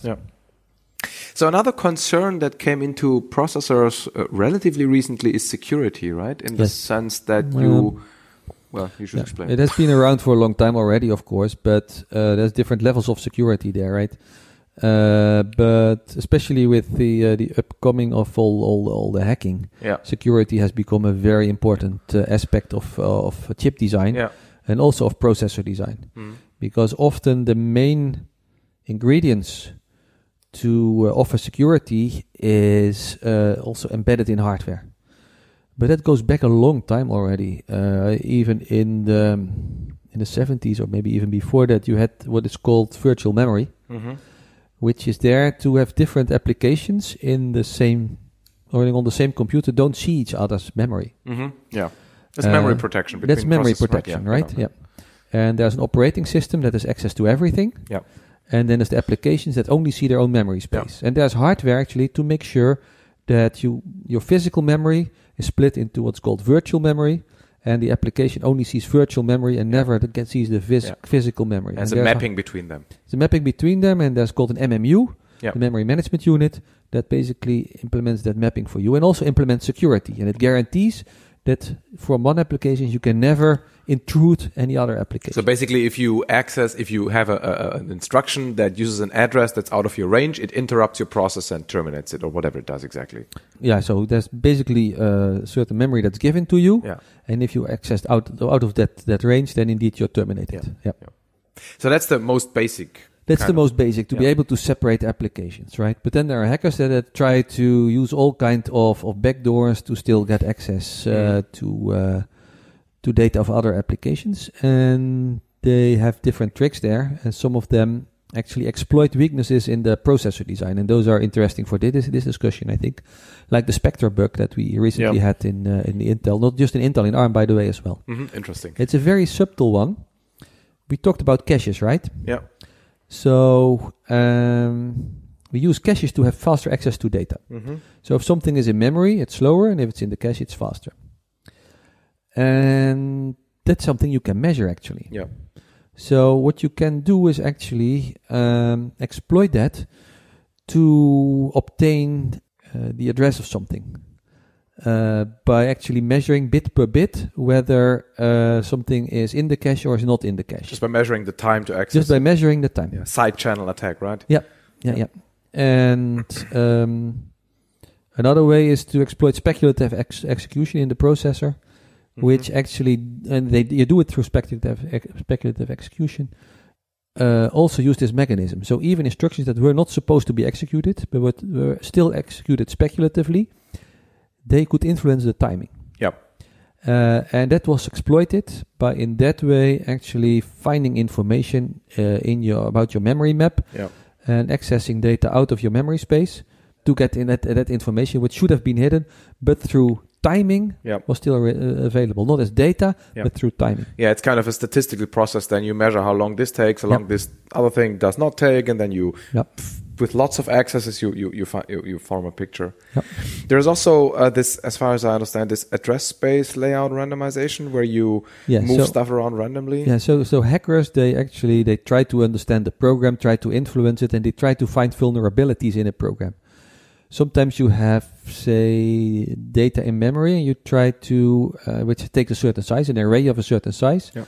And what they do is they try to, when there's not enough protection of accessing that array, they try to write beyond the boundaries of that array and then put their data that actually contains instructions. So then that way they inject viruses, for instance, into your code as data, and then they jump to it.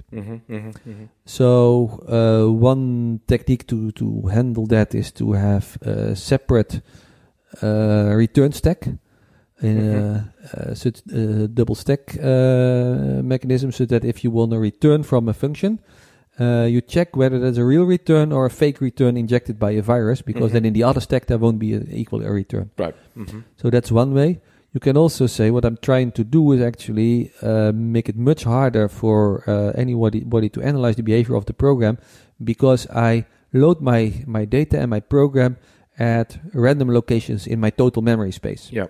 So you move it around, basically. You move it around, and every time you execute the program, it's somewhere else. Yeah. And this hacker is trying to analyze this program, and every time it runs, it has to start. He has to start over again, trying to find out where things are, and you really make it much more complex for them. Not impossible, but just more complex. But then these guys are writing tools actually to automate that as well and to make a remapping. So it's always a cat and mouse game. So we talked a lot about general purpose. Classical CPUs, where you do classical arithmetics and logics in programs. How are graphical processors different? Maybe first of all, in what they have to do, and then how you achieve that in the processor design. So what they originally were designed for is to do graphics. Yes. So they had to compute, say, the pixels on the screen, especially for things like games. And you have a lot of parallelism in them, because you can compute, say, the left top corner of the image in parallel to the right bottom corner of the image. Yes. So all the many pixels can be computed in parallel. So these things were designed to do simple computations in a very, very parallel way. And in the beginning, they were not programmable, but they got more complex. What does that mean, to not be programmable? I mean, you had to program. Internally, they had some microcode, presumably. but they had just instructions. Say, draw this triangle. Right. But later you were able to program them at a more detail, and you get access to actually the processors that were in there. And there is now programming environments like CUDA, for instance, where you can actually write programs and run on them. It's less convenient than on a CPU, but for certain application domains, it is very efficient to do it that way. You get a lot of compute power from it. So what you're saying, traditionally, the interface to the graphics cards was basically tailored to the fact that you're doing graphics. Yes. And so the API was rectangle, triangle, well, mostly triangle, because this is the elementary, and maybe color mapping, stuff like that. Yep. And now they expose, if you will, a lower level API, yes. So you can do stuff that still requires the parallelism but doesn't deal with graphical primitives. Not necessarily. Not the necessarily. Graphical primitives are more available as a library. Yeah. Right. But you also have availability to the raw processors. Yes. As I said, it's not as convenient as programming a CPU. Yeah. But since the reward can be large, it has been used in many other application domains. For instance, in scientific computing. Sorry? Bitcoin mining. We come to Bitcoin mining in a moment. But scientific computation domains, for instance, weather forecasting, these kind of things you can do on that. But as well as Bitcoin mining, indeed. So there was some shortage of NVIDIA chips lately because for graphics applications, because they were used for Bitcoin mining. Yeah. And people were buying loads and loads of these chips to do Bitcoin mining. Yeah. It's contributing to global warming by now. That too, yes. Because the amount of energy spent in Bitcoin mining is roughly equal to the amount of energy spent by the country of Ireland. Yeah. So it's really gone out of hand. It has, yes. And it's being used in deep learning. So this AI thing, where basically the Googles and the Facebooks and so on are able to do analysis of speech and of images and of behavior and so on. They use so-called convolutionary neural networks, which require also regular computation in the form of matrix multiplications, which are very well suited to especially the training to do that on GPUs. Yeah, basically what the convolutional means is that you break down your overall, if you will, image or whatever it is you analyze into little different parts and analyze them separately, which is like the key word for parallelization, right? Or parallelizability. Yeah, but what you do is actually, this convolution actually does correlation between different parts in the image and different properties. So you build a network where you actually correlate one pixel with another pixel, and you have different levels in that network. And on the output, you say, I want to see a cat. This image contains a cat. Sure. And then you feed it 100,000 images, telling each one contains a cat. And then through learning, that means adjusting all kind of coefficients in that network, you actually tune the thing such that it will statistically determine the cat in the image. So you're saying that the exploitation of the parallelizability is especially during learning and not so much during recognition?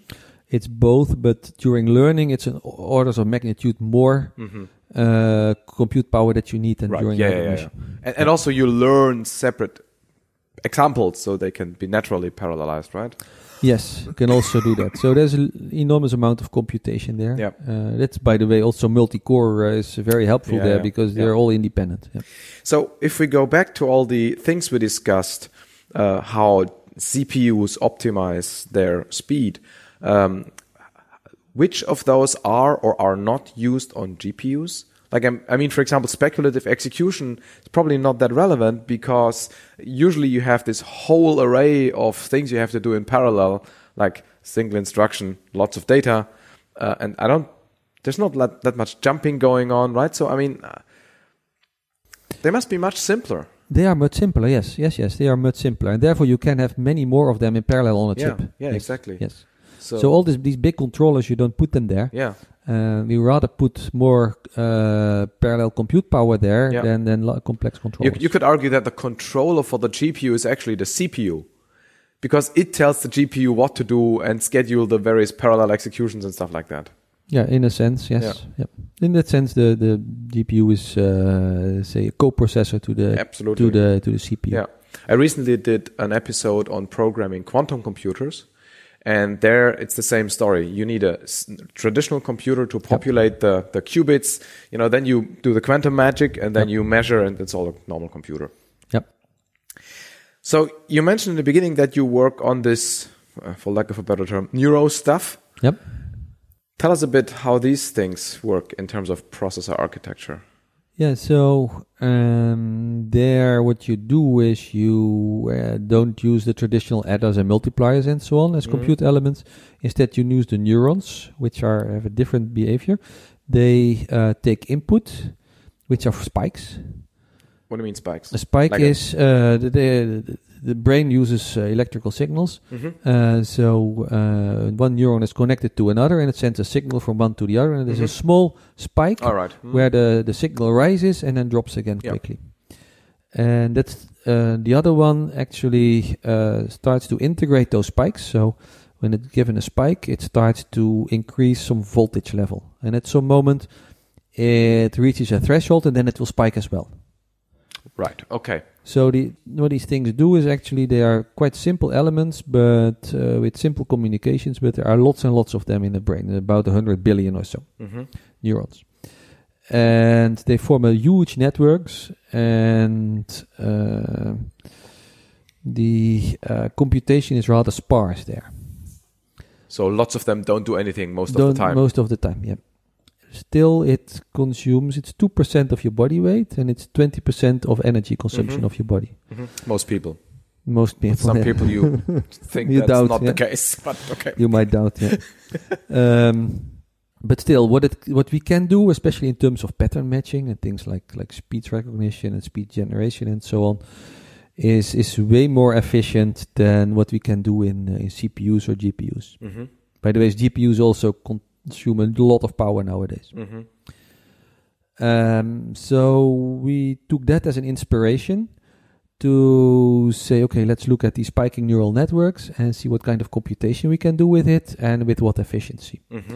In order to actually bring low power to AI, so you can move it to your devices and not just have it in the cloud.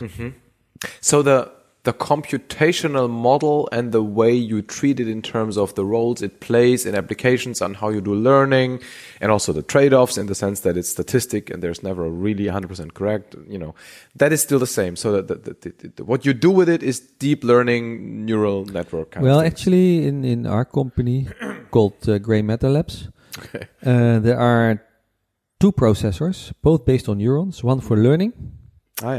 And the other is actually programmed through a programming language and is used in the first step of the processing. If you look at, for instance, the human visual system, in the visual system in the brain, which is in the back of your head, it's mostly learning, but immediately in the retina and just behind the retina, it's hardwired. Right. There are certain algorithms there that do edge detection, that do motion detection, and so on. Many AI applications work like this as well.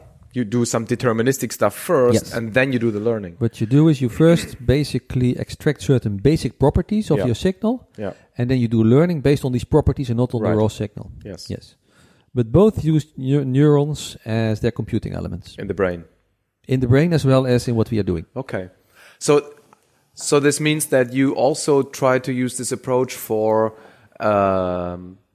algorithms which are typically not formulated as here's a bunch of random neurons, go learn, then do stuff. Okay. That seems to me the bigger challenge. It is a challenge actually to find those algorithms and to code them in the right way. Yes. Yeah, exactly. Yeah. But that's why it's in a startup, right? No, what I mean... Startup is doing the new risky things. Sure. No, of course. But what I mean when you say you have these two processors, or then my feeling is that that encoding neural networks with your hardware approach is perhaps easier than encoding classical programs this way. So that's what I meant with the bigger challenge. We're not targeting classical programs in the sense that you want to do all possible computation. Okay. It's very specific signal processing that we are targeting. It's more like DSPs then. It's more like DSPs, yes. Okay. Yes, but even simpler than that. Yep. What's the target reduction in energy you're looking at? We don't know yet. Okay. We are currently working on a concept chip actually to show what we can achieve. And next generation will then be some product chip. But it's early. We started just this year, so it's too early to tell. But you must have some hunch that it's a significant reduction. Yes. Okay. So where does this end? When will Moore's law, we're currently, I think, at 11 nanometers, right? 14 or 7? 7. Okay. So there's discussion here. So there's also different companies that actually use the feature size or the nanometer size as marketing. Yes. So what Intel calls 10 nanometer is what Samsung calls 7 nanometer. So Samsung can say we are already at 7 nanometer and Intel is not yet. So there is some wordplay there. But okay, let's say we are between 10 and 7 nanometer. ASML, we mentioned, is making these machines. Currently, they are targeting 7 nanometer. Yes. And the true 7 nanometers, the true 7 nanometer, and nothing beyond that yet. Right. That's the EUVs, That's the EUV, yeah. So that doesn't use light anymore. It uses extreme UV, which even doesn't go through glass anymore. So they're using mirrors and not glass anymore to actually in their optical path. It's a whole new design. It's amazing what these guys can do. These are machines of $100 million. Just one machine. Yeah. So that's where we are at the moment. At laboratory levels, we are going to 5 nanometers or even 2 nanometer. People, that's really experimental.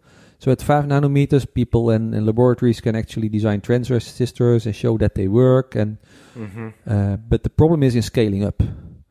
Because of interactions you get because of the small feature size. Yeah, but also in the fact that basically you have to actually, when you want to make big chips, you have to project this mask onto the chip, and if you're in the corners, you may get some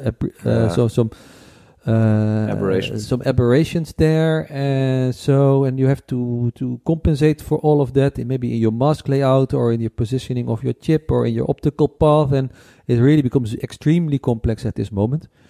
So I think 7 is the state of the art, and we are still working on improving that. We can there are definitely machines in production that produce 7 nanometer at high volumes, but we're still tuning it and making sure it becomes more and more efficient and more precise. Going beyond that is at laboratory stage, and there is a physical limit. So a silicon atom is 1/4 of a nanometer. Right? So we're approaching that, really, right? And then at that level, you don't have normal electronics anymore. You have quantum mechanics. Yeah. And that means that you need a decent amount of silicon atoms before you lose the quantum dynamic properties and go to normal statistical properties that control electronics. Yeah. And we are approaching that. So I would say it will still take. We have predicted the end of Moore's law many times, right? Yeah. And still, we have been smart enough to extend it. But I think that there are about 2 nanometers. It's really gone, and quantum dynamics no longer be ignored. Yeah. And we move into the domain of quantum computing rather than of electronic computing. Yeah. And so, just when will we be at 2 nanometers? Just roughly, is it 2 years, 20 years? Not 2 years, of course, but no. But if you 7 now and then 2 nanometers, so that's a factor of 4 or so, right? That's 2 generations. 2 generations, yeah. Let's assume that generation slows down from 2 to 3 or 4 years. Okay. So within a decade, we should be there. Okay. Wow. And that's the only more or less limit. Is it also an economic question when one of these machines becomes so expensive and nobody can buy them? It's also not just the machine, it's also the fab, right? If you realize there's such a fab, right? Yeah. They say there's 1 floor of actually manipulating the chips and making the chips, and then you need 3 floors or 4 floors just to handle, say, the air quality, because dust is the smallest piece of dust there will ruin your chip. Sure. So these are very, very complex, not just production lines, but buildings even. Yeah. And then you have production lines, and in production lines you have extremely complex machines. Yeah. And within that you have complex control of those machines. So it's at the top of what humans can do at the moment, right? To make these chips that you and I have in your pocket, and we don't even realize what's all behind it. Yeah. But to make such a plant, such a fab, takes $10 to $20 billion, right? So that has to be actually invested by companies that make these chips, and there are lesser and lesser of them. So now we're about 3 of them. China is trying to come back as well there. So China is investing in this technology as well. But say there's currently 3 or 4 companies that actually have the money to make these plans. Is there a fab in Europe? There are fabs in Europe, but not for the latest technology. Okay. Mm-hmm. Yep. Mm-hmm. I think that in Dresden, AMD or Leipzig. In Nijmegen, in the Netherlands as well. Okay. So NXP, right? That will used to be Philips semiconductors, but NXP and it's building chips especially for mobility, e-cars, for instance, but also NFC chips. So these typically don't use the latest technology, but older machinery, so less expensive fabs.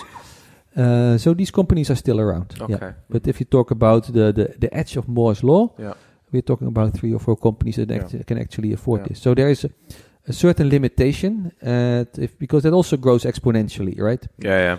And at some moment in time, it will exceed the size of the economy on the planet, and that's not going to happen, right? Yeah. So there's limitations there as well, but I think power, we mentioned that before, is also a very strong limitation. Yeah.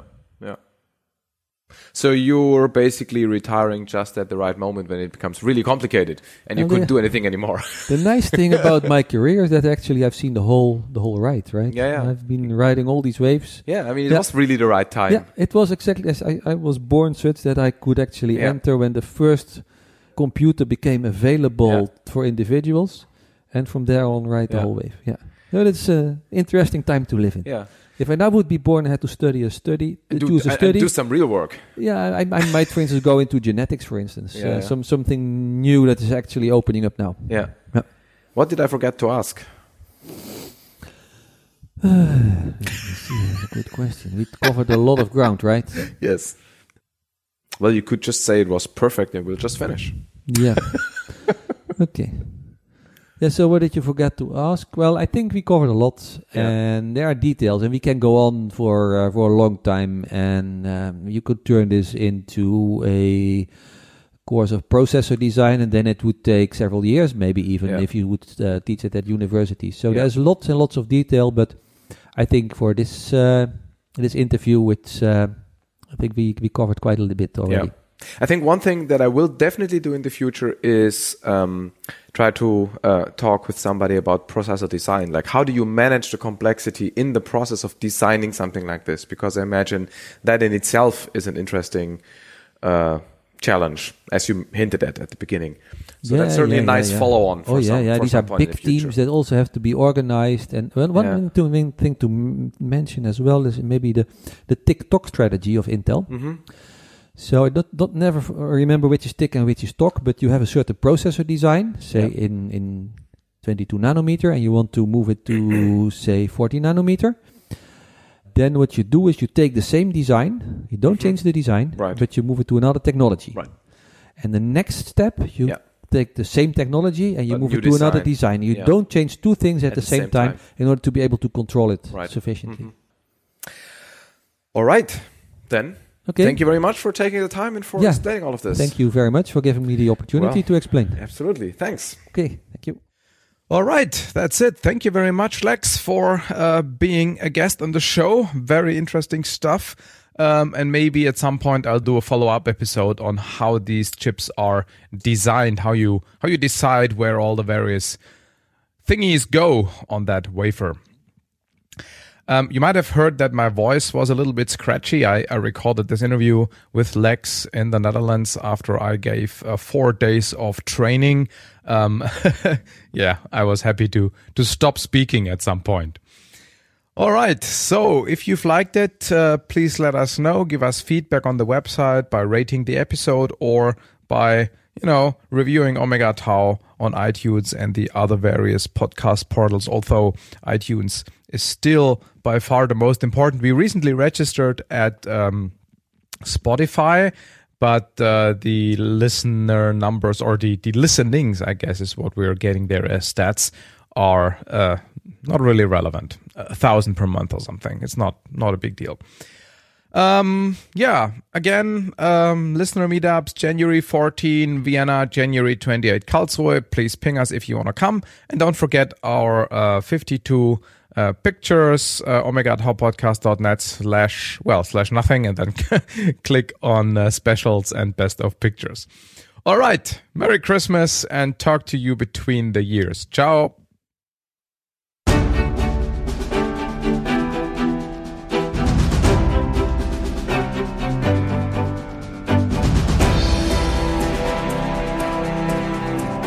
Hello, Markus here for Omega Tau. Omega Tau is an independent and non-commercial podcast produced by Nora Ludewig and me, Markus Vötter.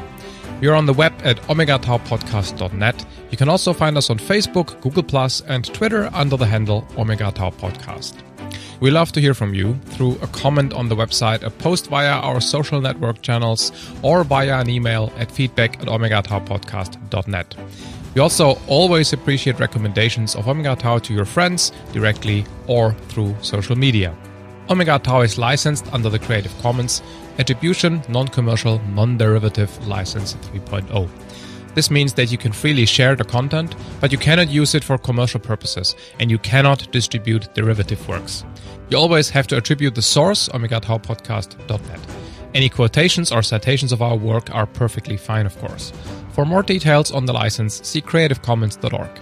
Thank you for listening to this episode of our podcast, and talk to you next time.